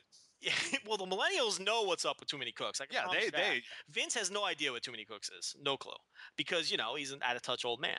But anyway, yeah, I mean, it is another example of Austin not following up. I mean, there's a respectful way that Austin could have said, "Well, hey Vince, don't you think there's too many cooks doing this thing?" I agree that there were some other ones that I disagree that he needed to really kind of grill him or really interview him in the sense. But this is the one that I thought, because you know goddamn well Stone Cold, especially Stone Cold, and I was hoping at this point he was going to say, Vince, do you think I would have gotten over if I had a bunch of writers giving me stuff? That was the biggest thing, because that's the big thing with especially with an Austin, with The Rock. If you want to, they love talking about their attitude. If they want to talk about those guys, talk about how Austin, there is no chance in hell that Stone Cold would have been anything that he was if he had 16 writers saying, oh, hey, like, then you say this, and then you know what I mean? And so I thought this was the one point where I agree with you, that I thought, come on, Austin, because there was some stuff where he would make the silly face, and it was like, all right, this is a stupid hill to die on, I'm not going to die on it. That one was a hill to die on. That was one that I know goddamn well that Austin wanted to disagree with and should have. And not only that, but you knew Vince was on the run from this, and it was a good opportunity to chase him a little bit, because he took it in so many directions that didn't need to be taken into. Pushing Bockwinkel into the pool, then for some reason he starts talking about Ray Morgan. I mean, who cares? Yeah, well, I don't know what that. Yeah, I found out. Listen, you're running this interview, not him. At that point, you got to cut him off, and not in a rude way. Look, Rich, I hate to do this because we're not Steve Austin and we never interviewed Vince McMahon. I mean, we've interviewed some decent names though, but I mean, we've been in interviews with people where they start talking about shit that nobody cares about, and what do? We interject at the first time they take a breath, and we get them to talk about something else because they need to entertain our audience. You know what I mean? We've both been in that position. We've done it on this show. When he starts rambling on about Ray Morgan and Arnold Scotland and pushing people into, you got to get in there and get them back on track, talking about the topic at hand. And Austin just let him ramble on and on and on and on. And it went on forever. He's talking about Shane McMahon in Japan. This guy don't even know where his own son is. Yeah, that was very, and I don't think, like, people sort of said, oh, you don't mix that up. No. That's he you know what I mean, where you can kind of, I got the wrong country or whatever. No, he just doesn't know. You know what? It shows me that he's not very close with his son. No, and you can get that too. You don't make that mistake. If father and son are calling each other twice a day, okay, you know what fucking country he's in, and you don't make that mistake. I'm sorry. He doesn't even know what country his son's in. He's out there with the Asian people. I mean, right, that's the Oriental Express. He might as well have said Pat Tanaka is there with him. He might as well have said Shane's in the Orient. I mean, because he has no clue what a guy. The land of the rising sun, he should have just said, because I think he thinks that China is also the land of the rising sun. With Kwang and Yokozuna. Yeah. It's that was scary. That was very, a lot of people didn't touch on that, or people kind of laughed it off. That's I wouldn't gloss over that. That's terrifying. No, that's he's doing some things in Japan. Well, if man, I mean, who doesn't want to break into China? I mean, that's a topic of the day too at WWN Live, getting into China. Here you have his son is doing business with like media distributors in China. He wants to get pay-per-view in China. You would think that he would be all over that. I don't think they get along. I don't think they get along. I really don't think they get along. But anyway, so here's the part of the interview that if you think some of the other stuff drove me nuts, this to me was the worst part of the interview. He finally brings up CM Punk. And how does he bring up CM Punk? I'm going to read to you verbatim. It wasn't the greatest. The question he asked Vince McMahon. You ready? Yep. Are you going to do an Austin impression, or are you just going to say it in your voice? I can't do, believe it or not, living down here. Yeah, I was going to say Mr. Texas, you can't? Living down here with these rednecks, I still can't do a redneck voice. You haven't got the dialect yet? I can't do it. I listen, and I'm trying hard not to pick any of it up. I watch my Sopranos DVDs at least once a week. Just to make sure. Yes, to stay connected with my people. And that's I'm very surprised you did that, because I know I went to Louisville once, or Louisville. I apologize. God damn it. I went there once for like a week or whatever on vacation, and I was starting to already in that week pick up weird stuff, and I was like, what am I doing? And then I got back to Chicago, and I was like, yes, nasally, like, it's ignorant. Like, yes, perfect. I'm back. It's really hard, but like, I believe it or not, in 5 years. You actually do probably have to watch a Sopranos DVD. No, I'm not kidding about that.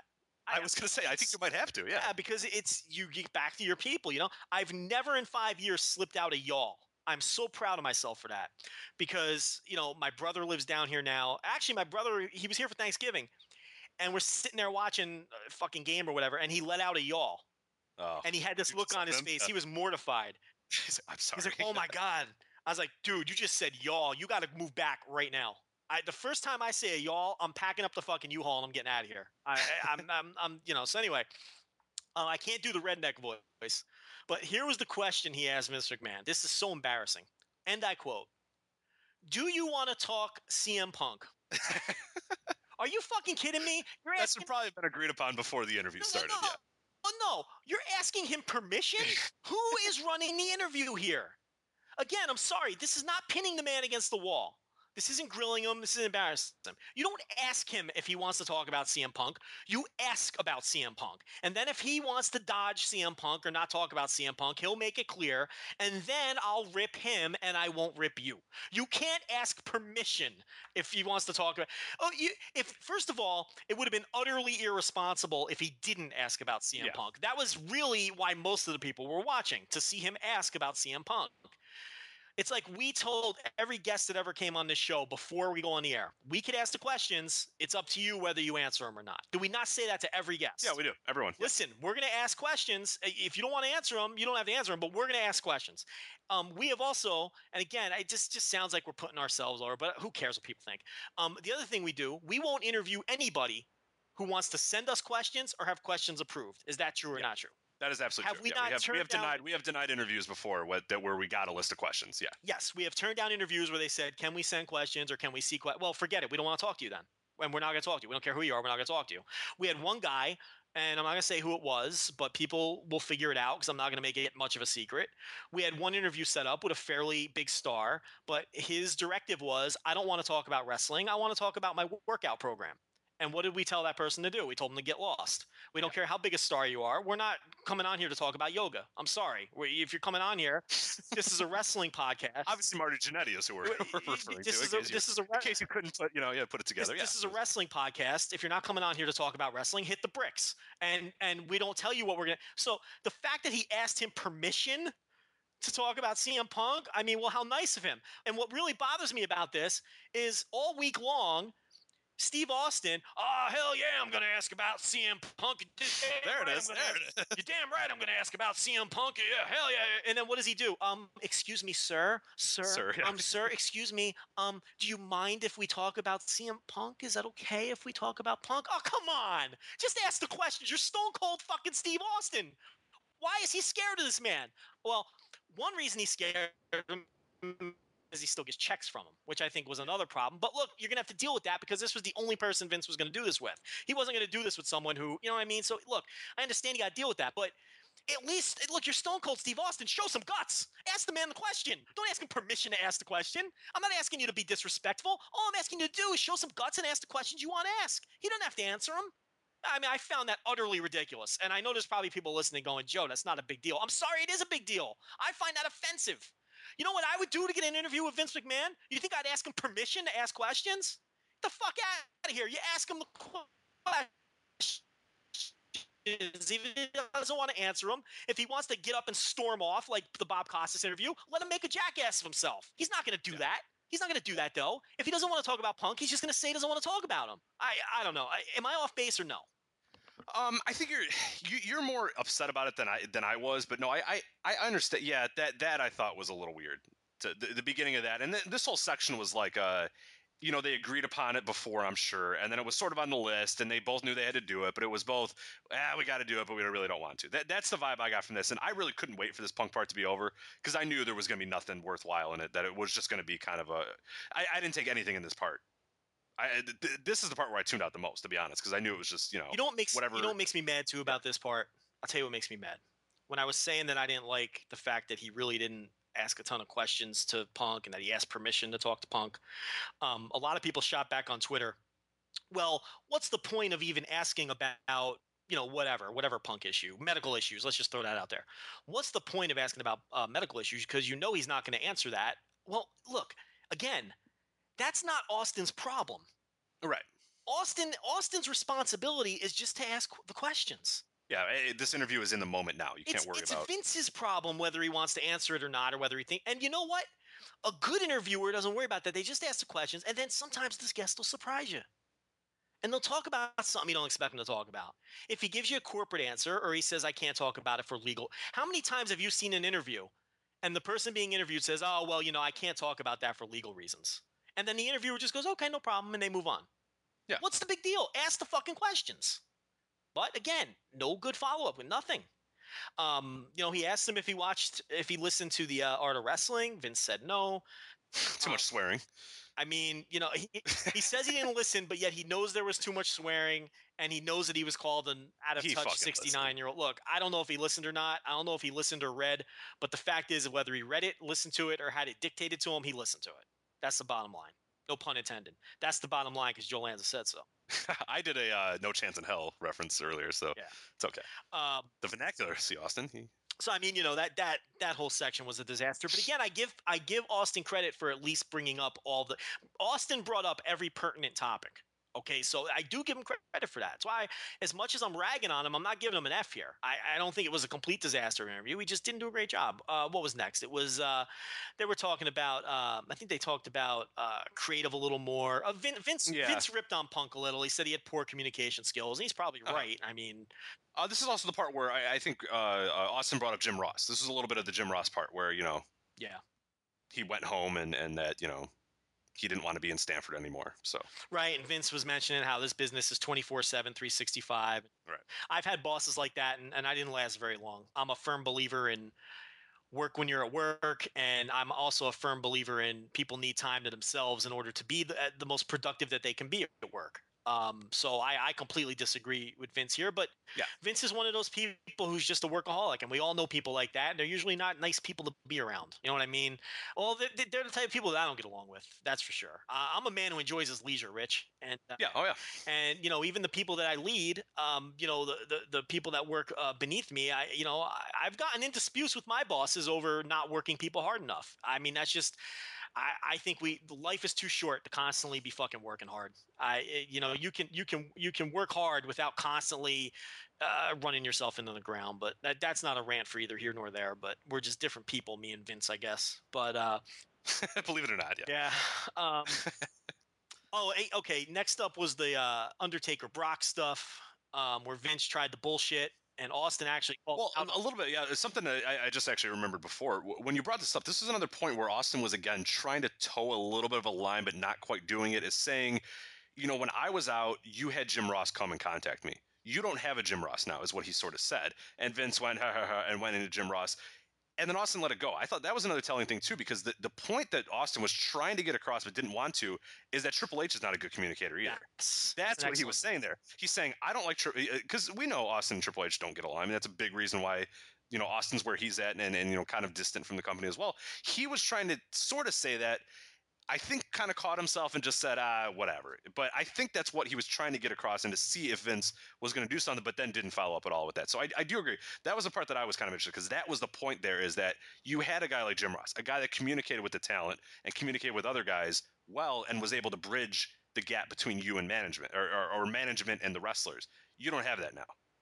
That was his point, but Vince kind of just said, yeah, well, Ross wanted to go to Connecticut, missing kind of the point that Austin was trying to get. But yeah, that was that. Yeah, and again, I didn't even think of that, but that's another opportunity where Austin would have said, who's your liaison now? Who's someone who, but again, he just didn't follow up ever. Well, one area actually where he did follow up was the Undertaker Brock stuff, where, Vince was trying to say that it was Undertaker's call. And, he called him Mark Calloway, and everyone was so ooh and eyeing over that. I mean, I think a lot of this interview and a lot of where some people were very impressed with it. It was the first time they really heard Vince use the shoot names and talk about Vern Gagne. And I don't know. I didn't really mark out for that stuff. That didn't do anything for me. I wanted substance. I didn't care about Vince McMahon calling Undertaker Mark Calloway. I don't know.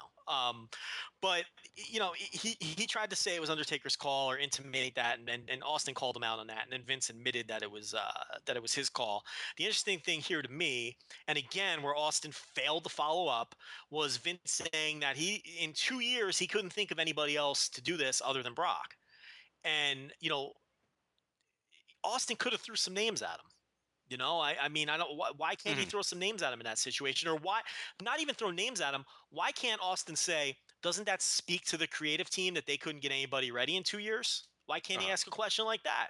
These are all the questions that I was screaming at my TV when this stuff was going on. How can you not ask these follow-up questions? It just amazed me. Then they got into whether Brock should be on TV more. Here's where Vince was totally bullshitting, and where again Austin could have asked very simple questions to clarify. Vince said keeping Brock off of TV keeps Brock and the title special. Well, what's the natural follow-up question to that any fucking mediocre, fresh out of journalism school interviewer would have asked? Well, then how come you've never used that tact before?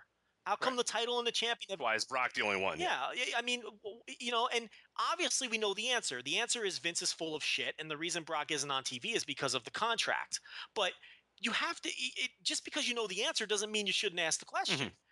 Because you want to give the interview subject a chance to answer the question and see if they're going to continue to bullshit or they'll bring up the, you know what I mean? It's like these are obvious follow-up questions that he just whiffed on because he was too concerned about getting to, remember St. Valentine's Day Massacre? We really tore the house down with that piece of business. No one gives a shit about your match from 15 years. No one cares. Tell me about your injury in 1999 that Vince, I don't think even remember. That was the funny part too. He mentioned, well, you remember when you landed on your back, and Vince was just kind of like, ha, ha, ha. He's because Vince doesn't know. I mean, he said that he doesn't know his own shit. We've got 20. The guy writes 5 hours of TV every week. He doesn't fucking remember anything. He doesn't remember shit. He admits he doesn't remember shit from 2 weeks ago because he kind of laughed that off, and Austin kind of was like, yeah, remember you fell on the table, and Vince is like, yeah, probably. I don't know. Like, I don't care. We got 20 documentaries on the network that we ignore.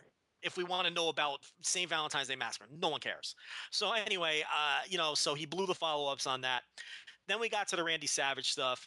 I mean, I'm going to sound like a broken record. I mean, just know the obvious follow-ups were just never asked. And I mean, you know, people on Twitter were just completely missing the point here too. I mean, he asked if we'd see Randy Savage in the Hall of Fame. Great question.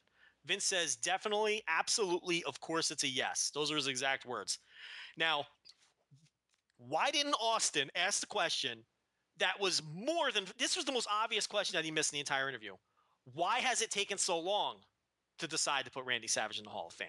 Now, everyone on Twitter is screaming and yelling, oh, yeah, right, like he's really going to ask him about Randy Savage banging his daughter. Yeah. Did I say anything about – did that – Rich, did that question I just asked you – It did not. Did I mention Stephanie McMahon in that question that I just posed to you? Yeah, just saying why did it take so long? Did I say anything about Stephanie McMahon? No. Did I say anything about anybody banging anybody? No. I said, why did it take so long? Because it's an obvious question. Obviously, the guy should have been in years ago. Ask him why he isn't in. That's it. If you're going to ask about Randy Savage, there's two questions that need to be asked, and he only asked one of them. One, is he going to be in the Hall of Fame? And two, why isn't he in yet? You have to ask those questions. This is first day stuff.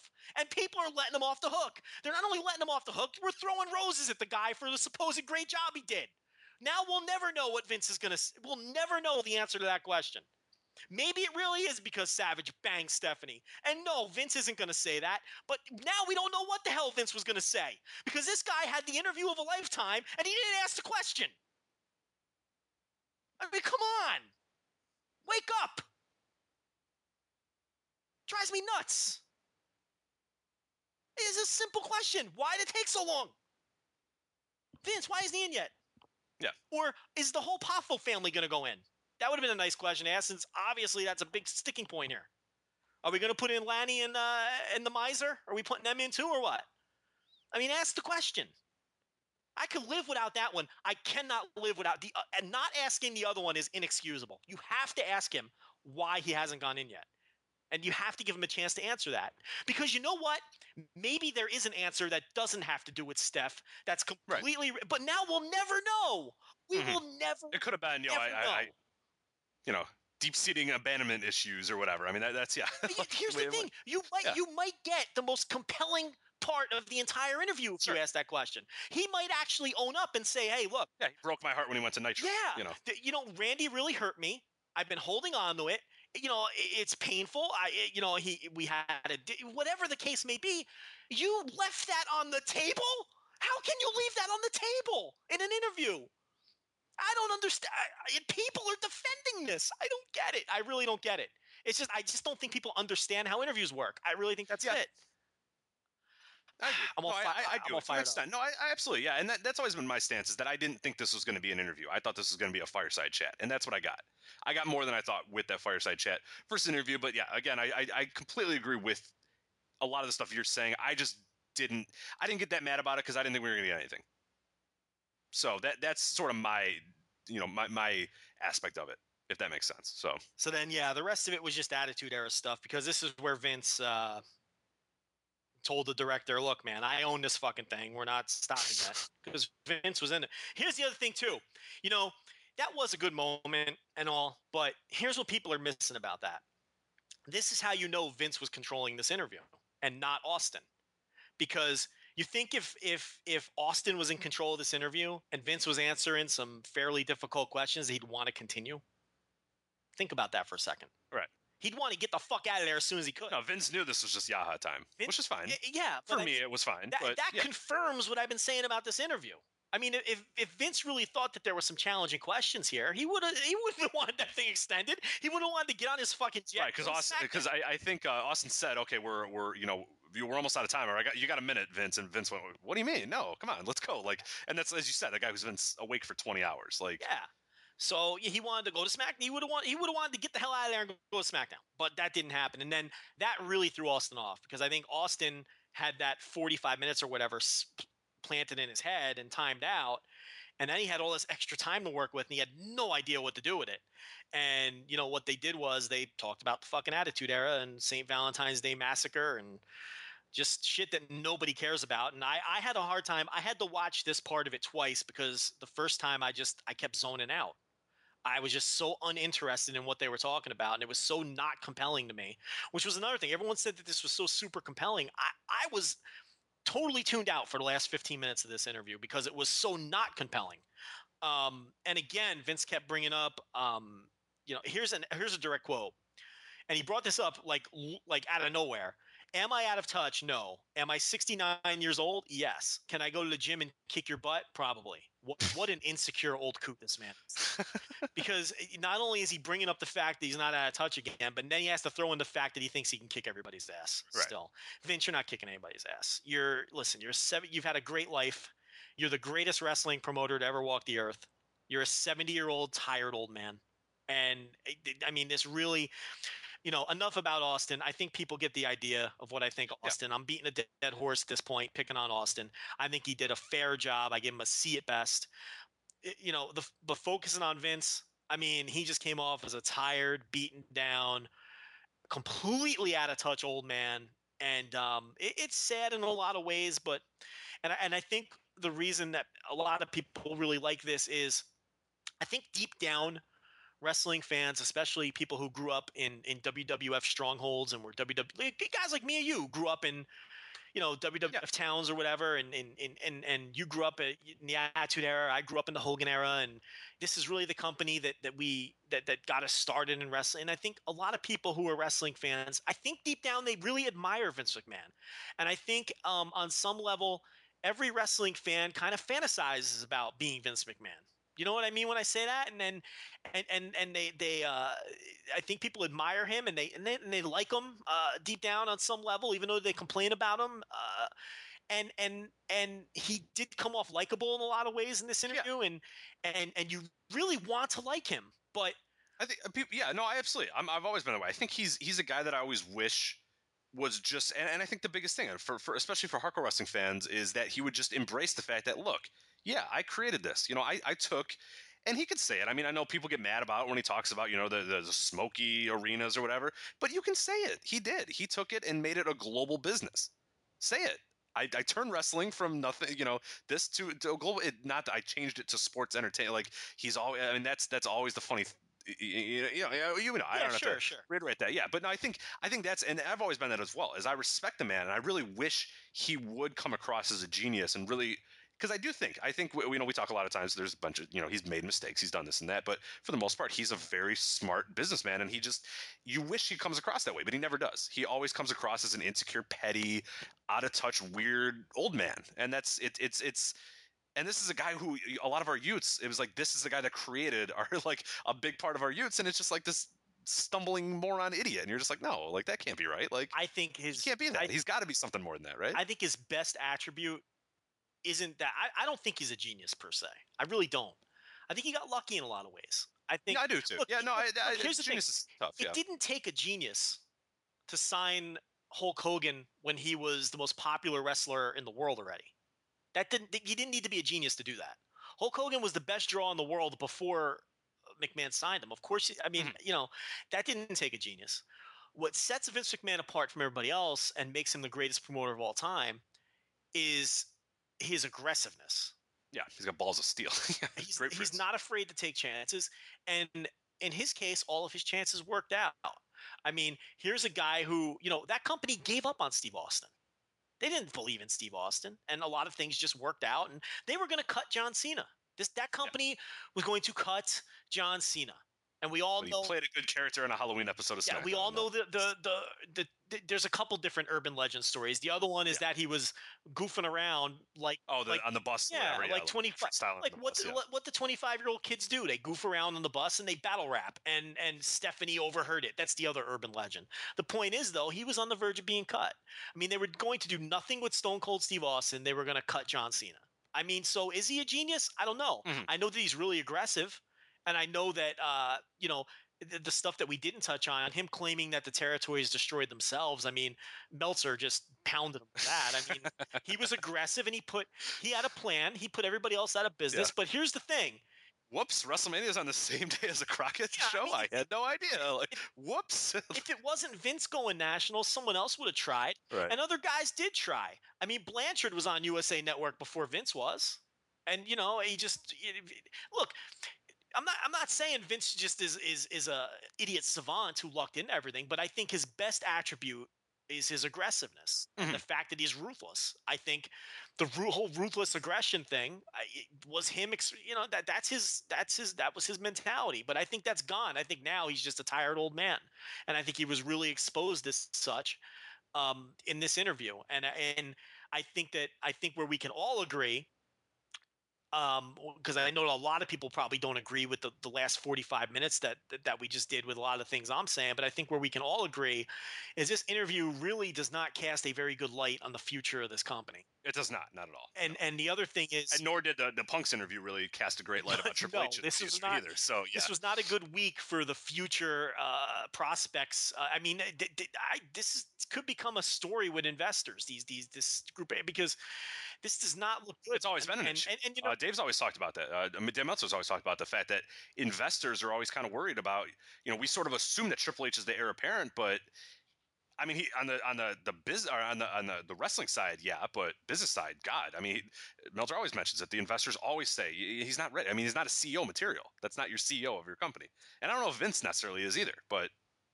Yeah, I mean, I would love to be a fly on the wall at Thanksgiving in the McMahon house to see the Shane, Steph, Vince dynamic. I always wonder, do they and what really went down there? I mean, maybe Shane, everyone. I don't think. I mean, he's got his own family. I mean, he's got his wife and kids, and he might be kind of just on his own. I mean, it might be, but everyone seems to think that he was the dope of the group, and Stephanie was the smart one. Maybe Shane saw some of these things, saw the writing on the wall, and knew that I don't know. Maybe you're right though. The future of the company, and it doesn't. There's a lot of questions now after these interviews, especially. I mean, Vince just did not come off well, and and here's the thing too that people need to remember: for all the success that Vince has had in growing his own company, let's really not forget that wrestling is less popular than it's been in decades. Certainly, when he's the one driving the bus. So again, I'm not so sure. The genius thing, I don't know. I'm never comfortable calling him a genius. You can be incredibly successful. That doesn't make you a genius. Yeah. Okay. I get. Yeah. I don't know if because he's done some incredibly stupid things. I mean, we always say it. He's the most successful person who's left the most money on the table that I've ever read about. Yeah, we want to do a whole podcast one of these days where we're just going to spend 3 hours going over. I mean, this is a man who has let pride get in the way of making money. How many times? I mean, he's just, he's left millions and millions of dollars on the table. So I don't know. What, you got anything else on these? No, I think I'm about done. Yeah, I don't. Yeah, I'm not sure. Yeah, I don't think I have any more. I think the biggest takeaway that I had from both of these is that there's I, I I think there's a few things on the wrestler side where you have now a decent amount of guys, and people sort of made rumblings that Punk's got something in the works. It might be MMA. It's obviously Marvel's back. Alberto Del Rio has something in the works. That's been rumored to possibly be MMA as well. We're seeing New Japan compete on a level this week more than anything, and we're going to talk about the New Japan world here in a sec. This week more than anything was really just kind of a wake up call to a lot of people that we think of WWE as these ivory towers, and this is it, and this is the goal, and everybody wants to be there. It's really becoming less that. I mean, it's not the only stop anymore.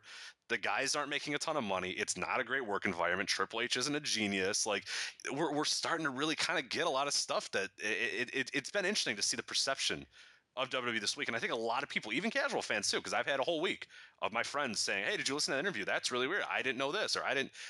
They're starting to, I mean, stuff that we maybe, the newsletter readers and that sort of people and the people that are, connected or whatever, stuff we sort of knew about it, but it's starting to get weird. You know what I mean? It's We've been talking about it for months. I mean, there's options now, and when people are really seeing the nitty gritty about the payoffs in the WWE and how they're not what they're all cracked up to be.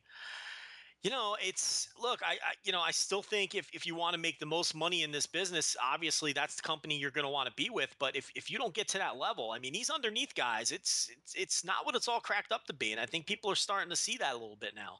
And look, we talked about it. There's this perception that they didn't want AJ Styles, but people need not forget AJ Styles chose New Japan and chose Ring of New Honor. Japan plus bookings. Yes. Yeah. He had an offer. He just wasn't a very good one. And so, a lot of that is their lack of interest. They weren't, he's a little older and he wasn't going to get, but it's, but these payoffs, these stories from Del Rio, which corroborate with what CM Punk had to say and what some other people who have had to say, it's not all it's cracked up to be, man. And there's some other people making moves and giving people viable options of places to work. So, all right, well, let's move on. We talked a little bit about it, but New Japan World, we mentioned it. It was kind of a rumor for a few weeks, and we kind of knew what we were going to get. But first impressions of it, obviously, for people that don't know, New Japan World is essentially New Japan's answer in a lot of ways, including the price. It's the WWE Network. It's a little bit different. Obviously, it doesn't have a 24/7 streaming service like the network has. There's not like a live feed going on there, but they're going to offer all their live events, all the Kurikan shows. Wrestle Kingdom will be on there. Just a really good offering in terms of stuff. I mean, the library is obviously only New Japan stuff. It dates back pretty far, but it's not complete. Not everything's not a complete show. I think there was something like 300 or so hours, 300, 400 hours on there compared to, the 5,000 or whatever the WWE Network has. So it's not quite that, but overall, it worked well. It's relatively easy to sign up, even if you don't know Japanese. If you use Google Chrome, the auto translate, you can get in there pretty easily. And then the big thing is, we're going to get the G1 for $9.99, and we're getting Wrestle Kingdom 9 for $9.99, and that's Japanese feed, so no more Nico or anything like that. But what are your initial thoughts on there? Or anything else you wanted to add about New Japan World and what it's all about? Okay, I've talked a lot about people throwing roses at Steve Austin. A lot of people are throwing roses at New Japan World. I think we need to pump the brakes until they have their first live event. Okay? Yeah. Because if this thing doesn't work on the 15th, is that the day of the first live event? Yes, it is. No, I'm sorry, it's 7th. No, the 7th. The 7th. No, that's not live. Remember, that's on delay. Oh, right. That's the first live stream is going to be on the 15th. That's going to be a Road to the Tokyo Dome house show from Ibaraki. That's what I'm going to go with. Ibaraki. I have no idea if I'm pronouncing that right. From the Koga Central Sports Park Gymnasium, baby. Yep. One of my favorites. So anyway, that's going to air 7 p.m. Japan time. I have no idea how that relates to United States East Coast time. But the 15th is the first. I think that's 4, but I could be wrong. Don't listen. Yeah, please. We have no idea. Look it up on your own. You didn't say that. But the 15th will be the first live stream, and if that thing, is spotty or doesn't work right, because really, look, here's the bottom line with this. It's just like the WWE Network. When the novelty wears off with this old footage, it's the current product that's going to drive the bus on this thing. Once you're done watching 75 Inoki matches, you're going to. That's no different than we've been banging that drum about WWE Network, and we were right, by the way. All the people that tried to argue with us, the numbers bear that out. It's the current product is going to dictate whether this thing is a success or not, and if the consumer doesn't have confidence that the live streams work, this thing isn't going to – and the fact is you don't have to commit for 6 months. You can buy month to month. Right. So if you have this thing for the month of December, and there's 3 live events in the month of December, the 15th, the 19th, and the 20th. The 19th and the 20th are Cork and Hall shows, the 2 Christmas week shows that they always do, which are always fun shows. Yeah. They're always fun undercards with a big main event to set up the dome. A preview, Tokyo Dome preview, usually tag match or something. Yeah, like and they usually do like the veterans versus the undercard guys and singles matches. And in New Japan, as people know, you don't really get singles matches unless it's pay-per-views or G1. So it's a rare chance to see some singles matches. They're always fun shows. But the point being, if those 3 shows, if there's problems with the stream, a lot of people aren't going to buy this thing in January. Because you can only watch the old footage. Is there's a very small segment of fans, people like us, people that are listening to this podcast, who will buy it month to month just for the old footage. Everybody else, the people who are really going to drive it, your common Japanese casual wrestling fan, if he's not into the current product or if the stream doesn't work, they're not going to buy this thing. So it just like WWE Network is dependent on the current product. So I want to reserve judgment until we see how these live streams come off. Now, they did run the press conference on the live stream, and I watched that, and that worked fine. I don't know how many people were watching that press conference compared to how many people are going to watch this random house show compared to how many people are going to watch the Cork and Hall shows. And obviously the Tokyo Dome is going to be the big test, just like WrestleMania was the big test for the network. There's a lot of parallels here. It's like the price point, 999 yen to the 999 price point. Kadani is copying the WWE again. Their goal is 100,000 subscribers. So, their goal isn't 1.5 million like WWE's was or whatever. It's 100,000. And we know that the Tokyo Dome shows have done over 100,000 pay-per-views in the past. So you would think that at least in January, they're going to hit that goal, because if you bought, if you're a Japanese guy in Japan who bought Wrestle Kingdom 8 for $35, why wouldn't you buy it for, or whatever, 3,500 yen or whatever it is? Why wouldn't you buy it for 999 yen. So, January won't be a problem. Moving forward, we'll see what the numbers look like. Kadani did mention that the next day that he was, shocked at the number of international subscribers, non-Japanese subscribers. But again, I'm not impressed by that, because there's a novelty factor early, just like there was. You remember WWE Network, all kinds. Oh yeah, everybody. Yeah, our Twitter stream was flooded with people. I'm watching this. Oh, let's watch this. Or and then now it's crickets. Yeah. So I mean, when that novelty factor wears off, we'll see how many of these people keep coming back for it. They'll keep coming back if the current New Japan product stays hot and stays as awesome as it's been for the last 3 years. They'll keep people coming back. If the New Japan product takes a dive, or if these people sampling it just aren't into the New Japan product, then it won't work. I don't know. So from a business point of view, I'm viewing this exactly the same way I view WWE Network. I assume that you agree with all that. Yeah, no, I agree. I think that's always going to be the issue is how the live stream works, because I agree. If the live stream is utter garbage and doesn't work, and I have no reason to believe one way or another, I'm going to just kind of see where it goes. But if it's utter garbage, I'm not going to. The archive is going to do stuff for me for a little bit, but then it's going to be I'm even WWE Network. I watch a ton of that archive, but I've even weighed, I've even waned a little bit in the past, few months, because I've got a lot of it. I caught up with most of the stuff they have, and especially with New Japan, is you're gonna. It's not like they have territories to add, or they have once you get through the majority of the New Japan stuff that you want to watch. That's it. Like, if at any point they bring in Noah and All Japan, I don't know what their plans are, but then maybe we'll talk, and then maybe the archive means more for me. But yeah, as it stands now, that archive is there, and it's fun, but it's all gonna be the live thing, and it's gonna be the live stream, but it's a tremendous deal, and it's a risk from their standpoint too. They're giving up a lot of business in the sense that. The iPay-per-views were what they were. On Nico, they were a certain price. Ustream, they were priced. They're low now. They're $9.99, just like WWE. But I think it's not as much of a sort of a crippling thing as we saw WWE, where there's expectations, and I think the expectations that he has are interesting, because he put out right there that it's not 1 million people. I don't want 2 million people. I want X 10,000 or whatever you said, or 100,000. He's given up business in January, because certainly if he hits his goal of 100,000, he's losing a ton of money, because he was going to get 100,000 buys at $35 instead of $10. And G1 too. G1 was what, 160 last year, and now he's $9.99. So right. So you're going to take a hit in August and January. Where he figures he'll make it up is if he can get people to continue to subscribe for the other 10 months. You're making up the difference there. Because and we have to take him at his word that 100,000 subscribers per month will be profitable, because why wouldn't the goal would be higher than, you know what I mean? You have to assume that they're going to make money on that 100,000, because otherwise why would that be the goal? So yeah, I mean, there's a ton of risk here, just as much as there was with the WWE. But the parallels are Very, yeah. are right there for you from a business perspective. It's now, as far as value one versus the other.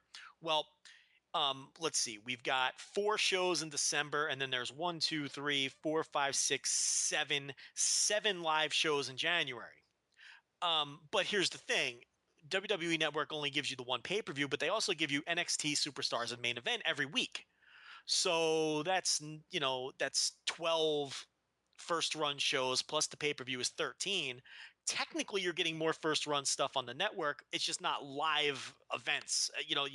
There's something special and different about getting live events, and that's what New Japan will give you, because they're giving you 7 shows in January or whatever it is, and they're all shows. They're all either house shows or major pay-per-views or what have you. They're live events, so it's a little bit different than a 1-hour episode of Superstars with 2 matches.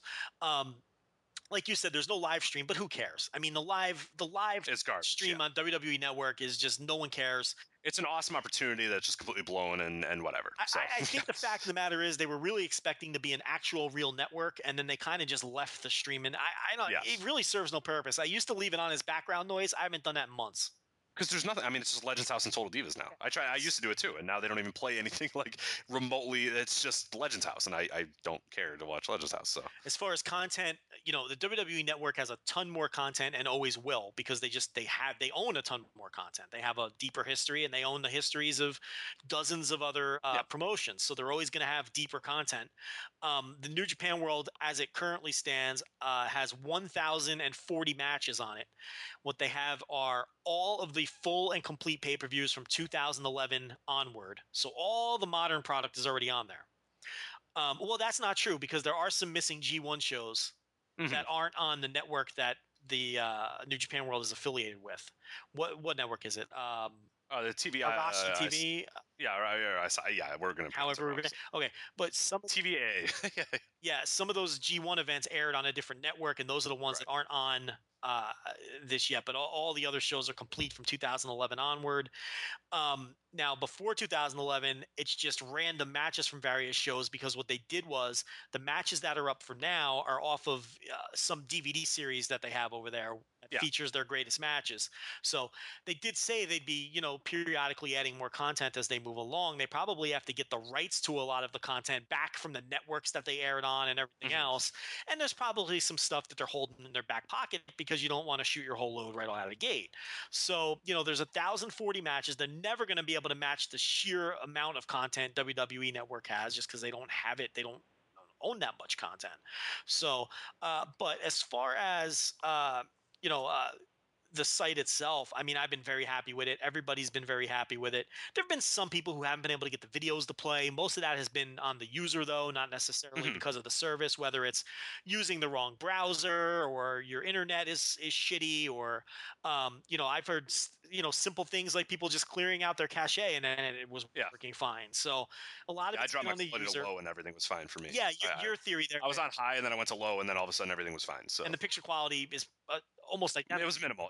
Yeah, it was very little different. So yeah, so they do let you adjust the picture quality if need be. I haven't had any problems with it, and I have really shitty redneck internet. And I've talked about my internet here a million times. I don't have strong internet at all, and it fluctuates greatly throughout the day. And I've had no problems. But then again, I never have problems with WWE Network either. My WWE Network comes in crystal clear HD 24/7.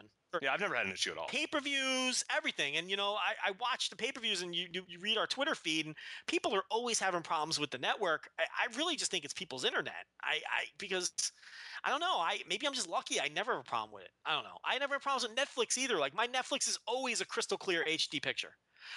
MLB.TV, same thing. So I complain about my internet all the time, but it seems to work better than everybody else's. I don't know what the deal is. But when I check my speeds, it's really slow. I don't know. I can't explain it. I'm not exactly Steve Jobs. I'm the wrong guy to come to for He's not either. Yeah, he ain't gonna help you much either. No. But the point is, I'm the wrong guy to come to when you have computer problems, which a very high-profile person learned yesterday. Which we're not gonna. Maybe one day we can tell that story. Yes. But yeah. So anyway, here's the thing with New Japan World for people who might not know. It is very easy to sign up. Did you have any problem signing up? None. Absolutely zero. There was a few times where I was like, "Is that the right button to do?" And it's if you just think for 2 seconds, it makes perfect sense. Yeah, because on the sign-up screens, it won't translate it for you. I don't know if you noticed that. It didn't. Yeah, no, it won't. Yeah, or the buttons wouldn't. I would get the whole the page would translate, but the buttons wouldn't. So I'd always go, but then there was arrows. Like one was like a forward arrow and one was a back, and I just assumed the forward arrow was the one. Yeah, and not only that, like when you're signing up, if you've ever signed up for a website before, it's always the same fucking form. I mean, your name. It's a little bit different than Nico, where it was like the blue button and the pink button. And I was just like, right. Like it was like, what wire do I cut? Like, pink, and it was like, all right, good. Actually, let me rewind. See, if you're on Google Chrome, which I recommend for this site because it seems to work the best for videos, and you just right click, okay, you can translate to English, okay. And someone else pointed out there's actually a Chrome extension that if you download that extension, it clears up all the wacky translations and translates them directly. So I've heard of that, but yeah, I have it. It's okay. I haven't tried that yet, but I heard that it's still a little clunky. I mean, there's no way to. I mean, the English language and it can't be perfect. But really, there's always going to be things in reality are some of the wrestlers' names. Yeah, names and proper nouns are always kind of clunky, but other stuff is pretty. Because like Jado is evil ways, right? Which is hilarious, and so you'll see all these bad rackware, bad rackware. Which is like, which is a great name, by the way. Bad Ware is exactly how Japanese people pronounce bad luck follow, which is really funny and racist, but funny. Yeah, and B-Scott Liger is the best name. B-Scott Liger. Should be his new name. I like Bill Kazumeyer. Bill Kazumeyer. There's a couple others too, but the page I'm looking at now that I have translated, everything on the screen is in English. Except for and then there's a bar across the top that has symbols. Yeah, there's always symbols like that. Those buttons, obviously, like the ring and how you sort in the tags for people. Right, exactly. If you're in front of it, if you're looking at your bar across the top with the symbols, because underneath is the tags, and it's very simple. Age is by year, venue is by venue. You got if you want to sort by play-by-play commentator, knock yourself out. I was gonna wonder who's ever like, oh yes, well now we know. Next time we get Yatsume on, we can ask him which play-by-play guy I should listen to. So that'll be good. Title match is actually not just by title match, but any kind of stipulation and whatnot. If you go into the title match tags, it'll bring up G1 matches, Best of the Super Juniors, just any kind of stipulation match they've ever had, in addition to all the different title matches. So you can click the tag for Never title, and it'll bring up all the Never title matches that are on the network and whatnot. And then, but anyway, above that tag list, and then if you click over by Captain New Japan over there, that's where it'll bring up all of the wrestler names. And it'll tell you how many matches each one has. It's very simple. This is the easiest site. Once you translate it, you're essentially using an English language site. And very, very few people have complained that it's difficult to navigate and find what you're looking for. I actually have found it's easier for me to find what I'm looking for on this site than the damn WWE Network. Because if I want to watch a specific match from a pay-per-view on WWE Network, I've got to fast forward. I have to look on Wikipedia to see if it was the fourth or fifth match. Then I have to guess when the match started. And because forget the search function.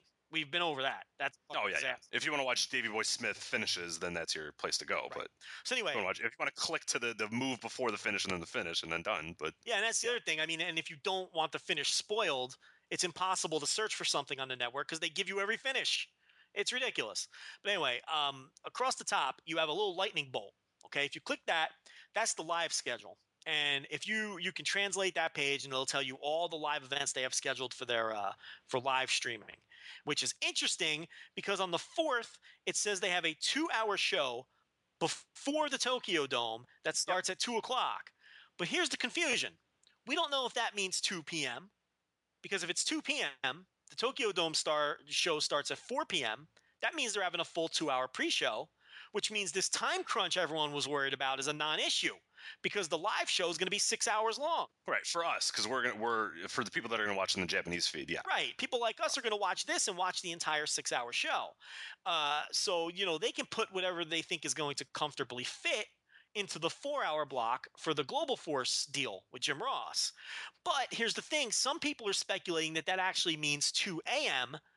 and it's the stage setup like they did last year on Ustream. I have no idea which is which. I've sent the question on Twitter to a bunch of our Japanese friends, and we have not received an answer yet.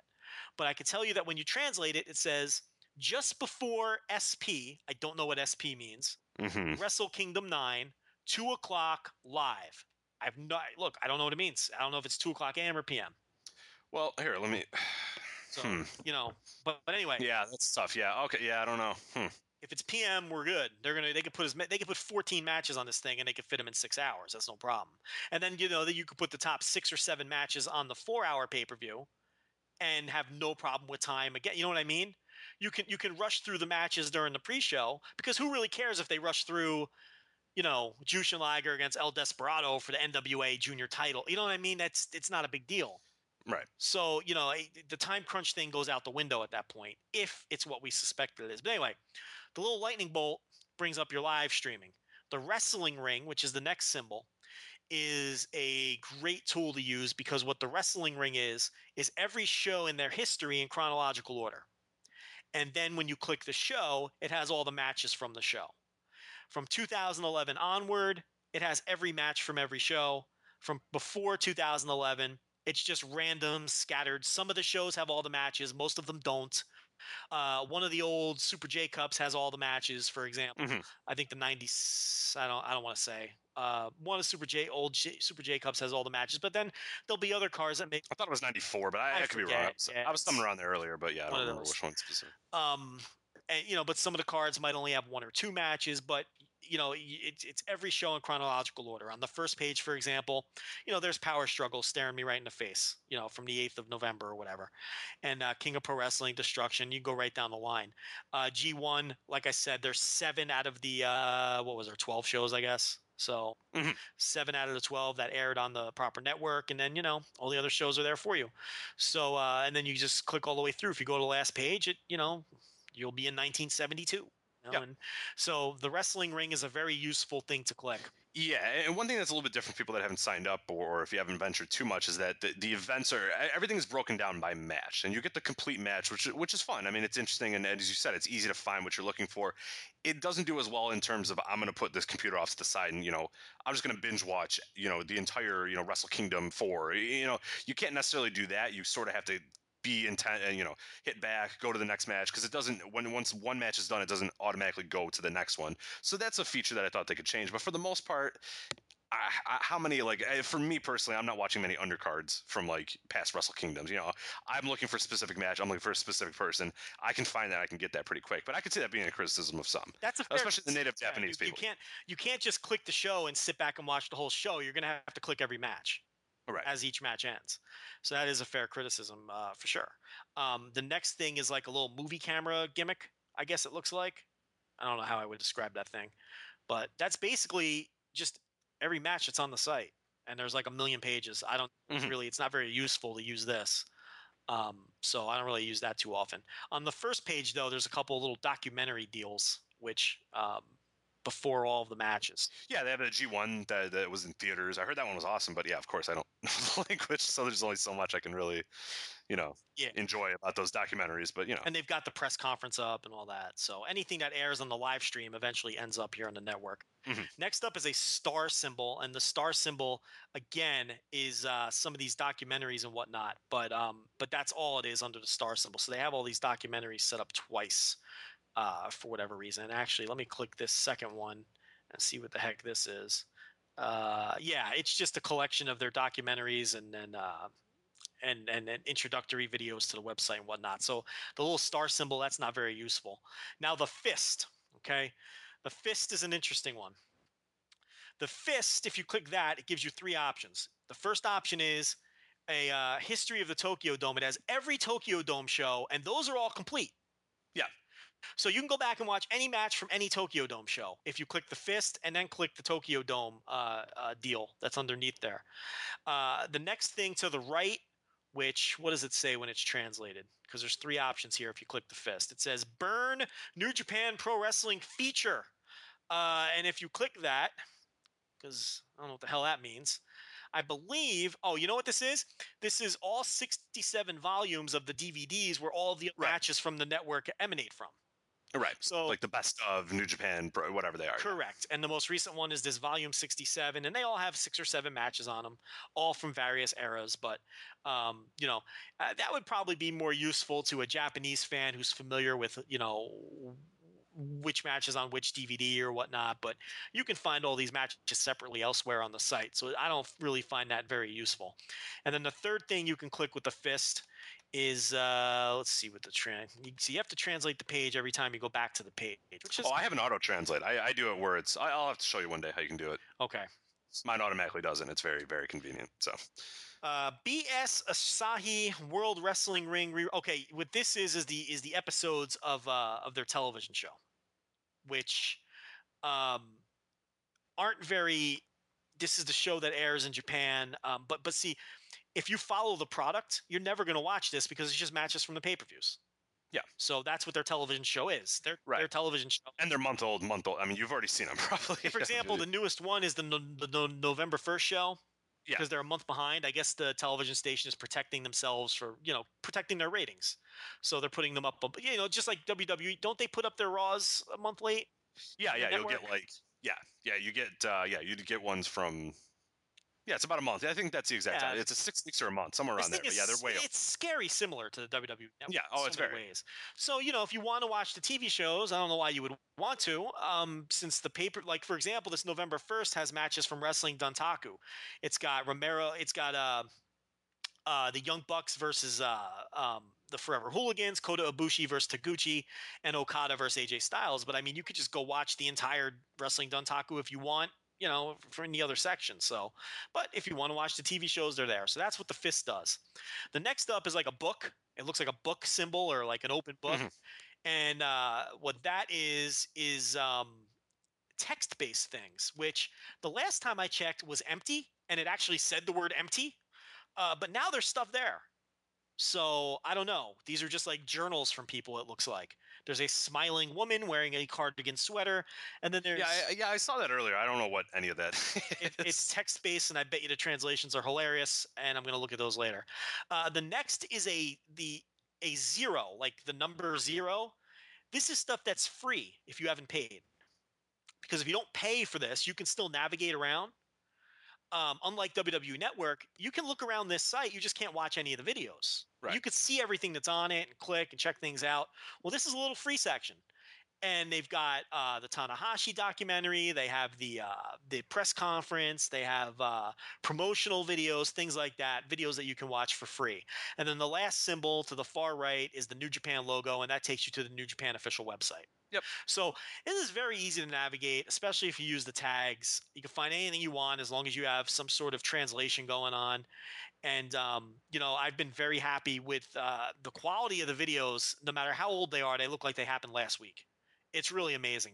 Whether you watch something from the 70s, the 80s, the 90s, or... Yeah, I was shocked at how good the 70s and 80s video looked. It was, I mean, it's not super crazy 1080p HD or whatever, and of course it's not going to be.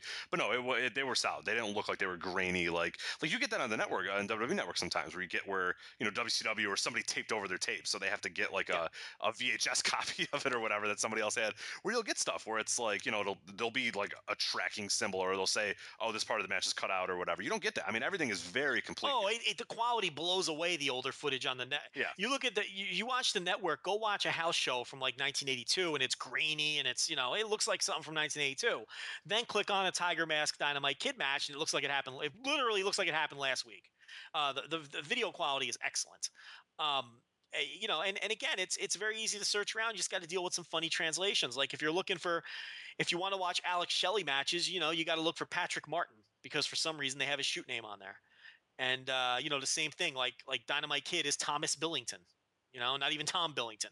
Which, right. We talked about Bad Rock Ware, And low key, LOW-KEY, like literally low key. So it's kind of funny. Some of the translations are real wacky. Where were some of the there was some real wacky. Some of the people who only have one or two matches, like Nosawa Rangai, his translation is Nosawa out of the question. I have no idea. I guess Rangai means out of the question in Japanese. So what were some of the other funny ones here? Nakanishi had a good one. I forgot what it was. It's just some like odd word. Yeah, let me find him. Bill Kazumeyer. Let's see. Big Daddy Yum Yum gets translated directly for people who are wondering. So if you're looking for Big Daddy Yum Yum. Who's Bad Boy Outrageous? Bad Boy Outrageous. I don't see. He's right above Nosawa out of the question. Oh, let me click and see if we can figure out who this is. Nosawa, Bad Boy Outrageous. Wow, with one match. Let's see if I can figure out who this is. Oh, looks like some shoot fighter from the it's from 2006, so it's one of Inoki's shoot fighter geeks. I don't recognize them off. I'm not going to click the video because I'll probably get disconnected, and I don't recognize them from the thumbnail. But yeah, it's some shoot fighter geek. And then Charlie Haas is like, he's like someone else. He's what's funny about? Oh, he's Davey Richards, right? Charlie Haas is Davey Richards. Charlie Haas is Davey Richards. So there are some little bugs because of that is labeled as the Tanahashi title defense against Charlie Haas on the U.S. tour from 2011, I believe, from either Philly or New York. From New York, right? From New York, yeah. And I was excited because I'd never seen. I don't think that's been available anywhere. So I went to watch that, and it's actually Tanahashi versus Davey Richards from one of the other shows. So there are little bugs like that you'll encounter. I also saw that they mixed up Riki Choshu with Yuji Nagata a couple times. Mm-hmm. So there's some stuff like that. But look, they'll clean that stuff up, I would assume, eventually. See Paul Orndorff? No, what's Paul Orndorff? He's Paul Ondofu. Oh, Ondofu. Okay. Ondofu, yes. Yeah. That's Paul Orndorff. Here's a funny one. Jax Dane. Here's how they have. He's Jax Dan, but here's the spelling. JACK apostrophe S. They tried. DAN. So Jax Dan is Jax Dane. And he's you have Sasaki Righteous. Sasaki. Who is Sun Care? There's a guy that's Sun Care. Sun Care. I think these are all one. These got to be all just like terrible shoot fighters. More than likely. It's Sun Care. He's wrestling with. It's Tanahashi. January 4, Tokyo Dome 8. Who did he main event with in 2007? Tanahashi at the Tokyo Dome. Apparently it's Sun Care. Top of my head, I don't know. Click it. Oh, here, let's. It's like some guy, a bald dude in red trunk. It almost looks like Loki, but let me confirm here. I got to see who this is. Who is Sun Care? You look that up. I do know that I didn't notice this before. Punisher Dice Morgan is on here, so you get a little little Undertaker action. And probably the match where he teams with Scott Hall. Oh, Taiyo K? Who's Taiyo K? Oh yeah, Teo Kia, yeah. Oh, Taiyo Kia, that's it. Yeah, He's Sun Care. So all right, that makes sense. I don't know. It doesn't make sense that he's Sun Care, but it makes sense that we now know who that man is. Let's see. This is great. Oh, the other thing is the masked wrestlers. Okay. They have no fucking clue. Well, no. What I was gonna say was they're not listed with their unmasked identities. In other words, if you click Chris Benoit, you're not going to get any of the Pegasus kids. Wild Pegasus, yeah. Well, no, yeah. Wild Pegasus. One is without the mask and one's with. Wild Pegasus, Pegasus Kid, but they're all separated. The other thing is, if you click Tiger Mask, you're getting all generations of Tiger Mask. Right. You're getting. Yeah, unfortunately, you're getting Tiger Mask 4 as well. Right. So. 4 is mixed with 1 and mixed with Koji Kanemoto. So same thing with Black Tiger. The Black Tiger matches. It's Eddie Guerrero mixed with Mark Rocco. There were no Rocky Romero matches. There's no. Some of the later versions of Black Tiger that have come in recent years. But yeah, so the gimmicks are all mixed together, so you need to watch out for that. But yeah, so far I've been very happy with it. The response online and in message boards and stuff, I haven't really seen anybody complain about it. Everybody seems to be enjoying it.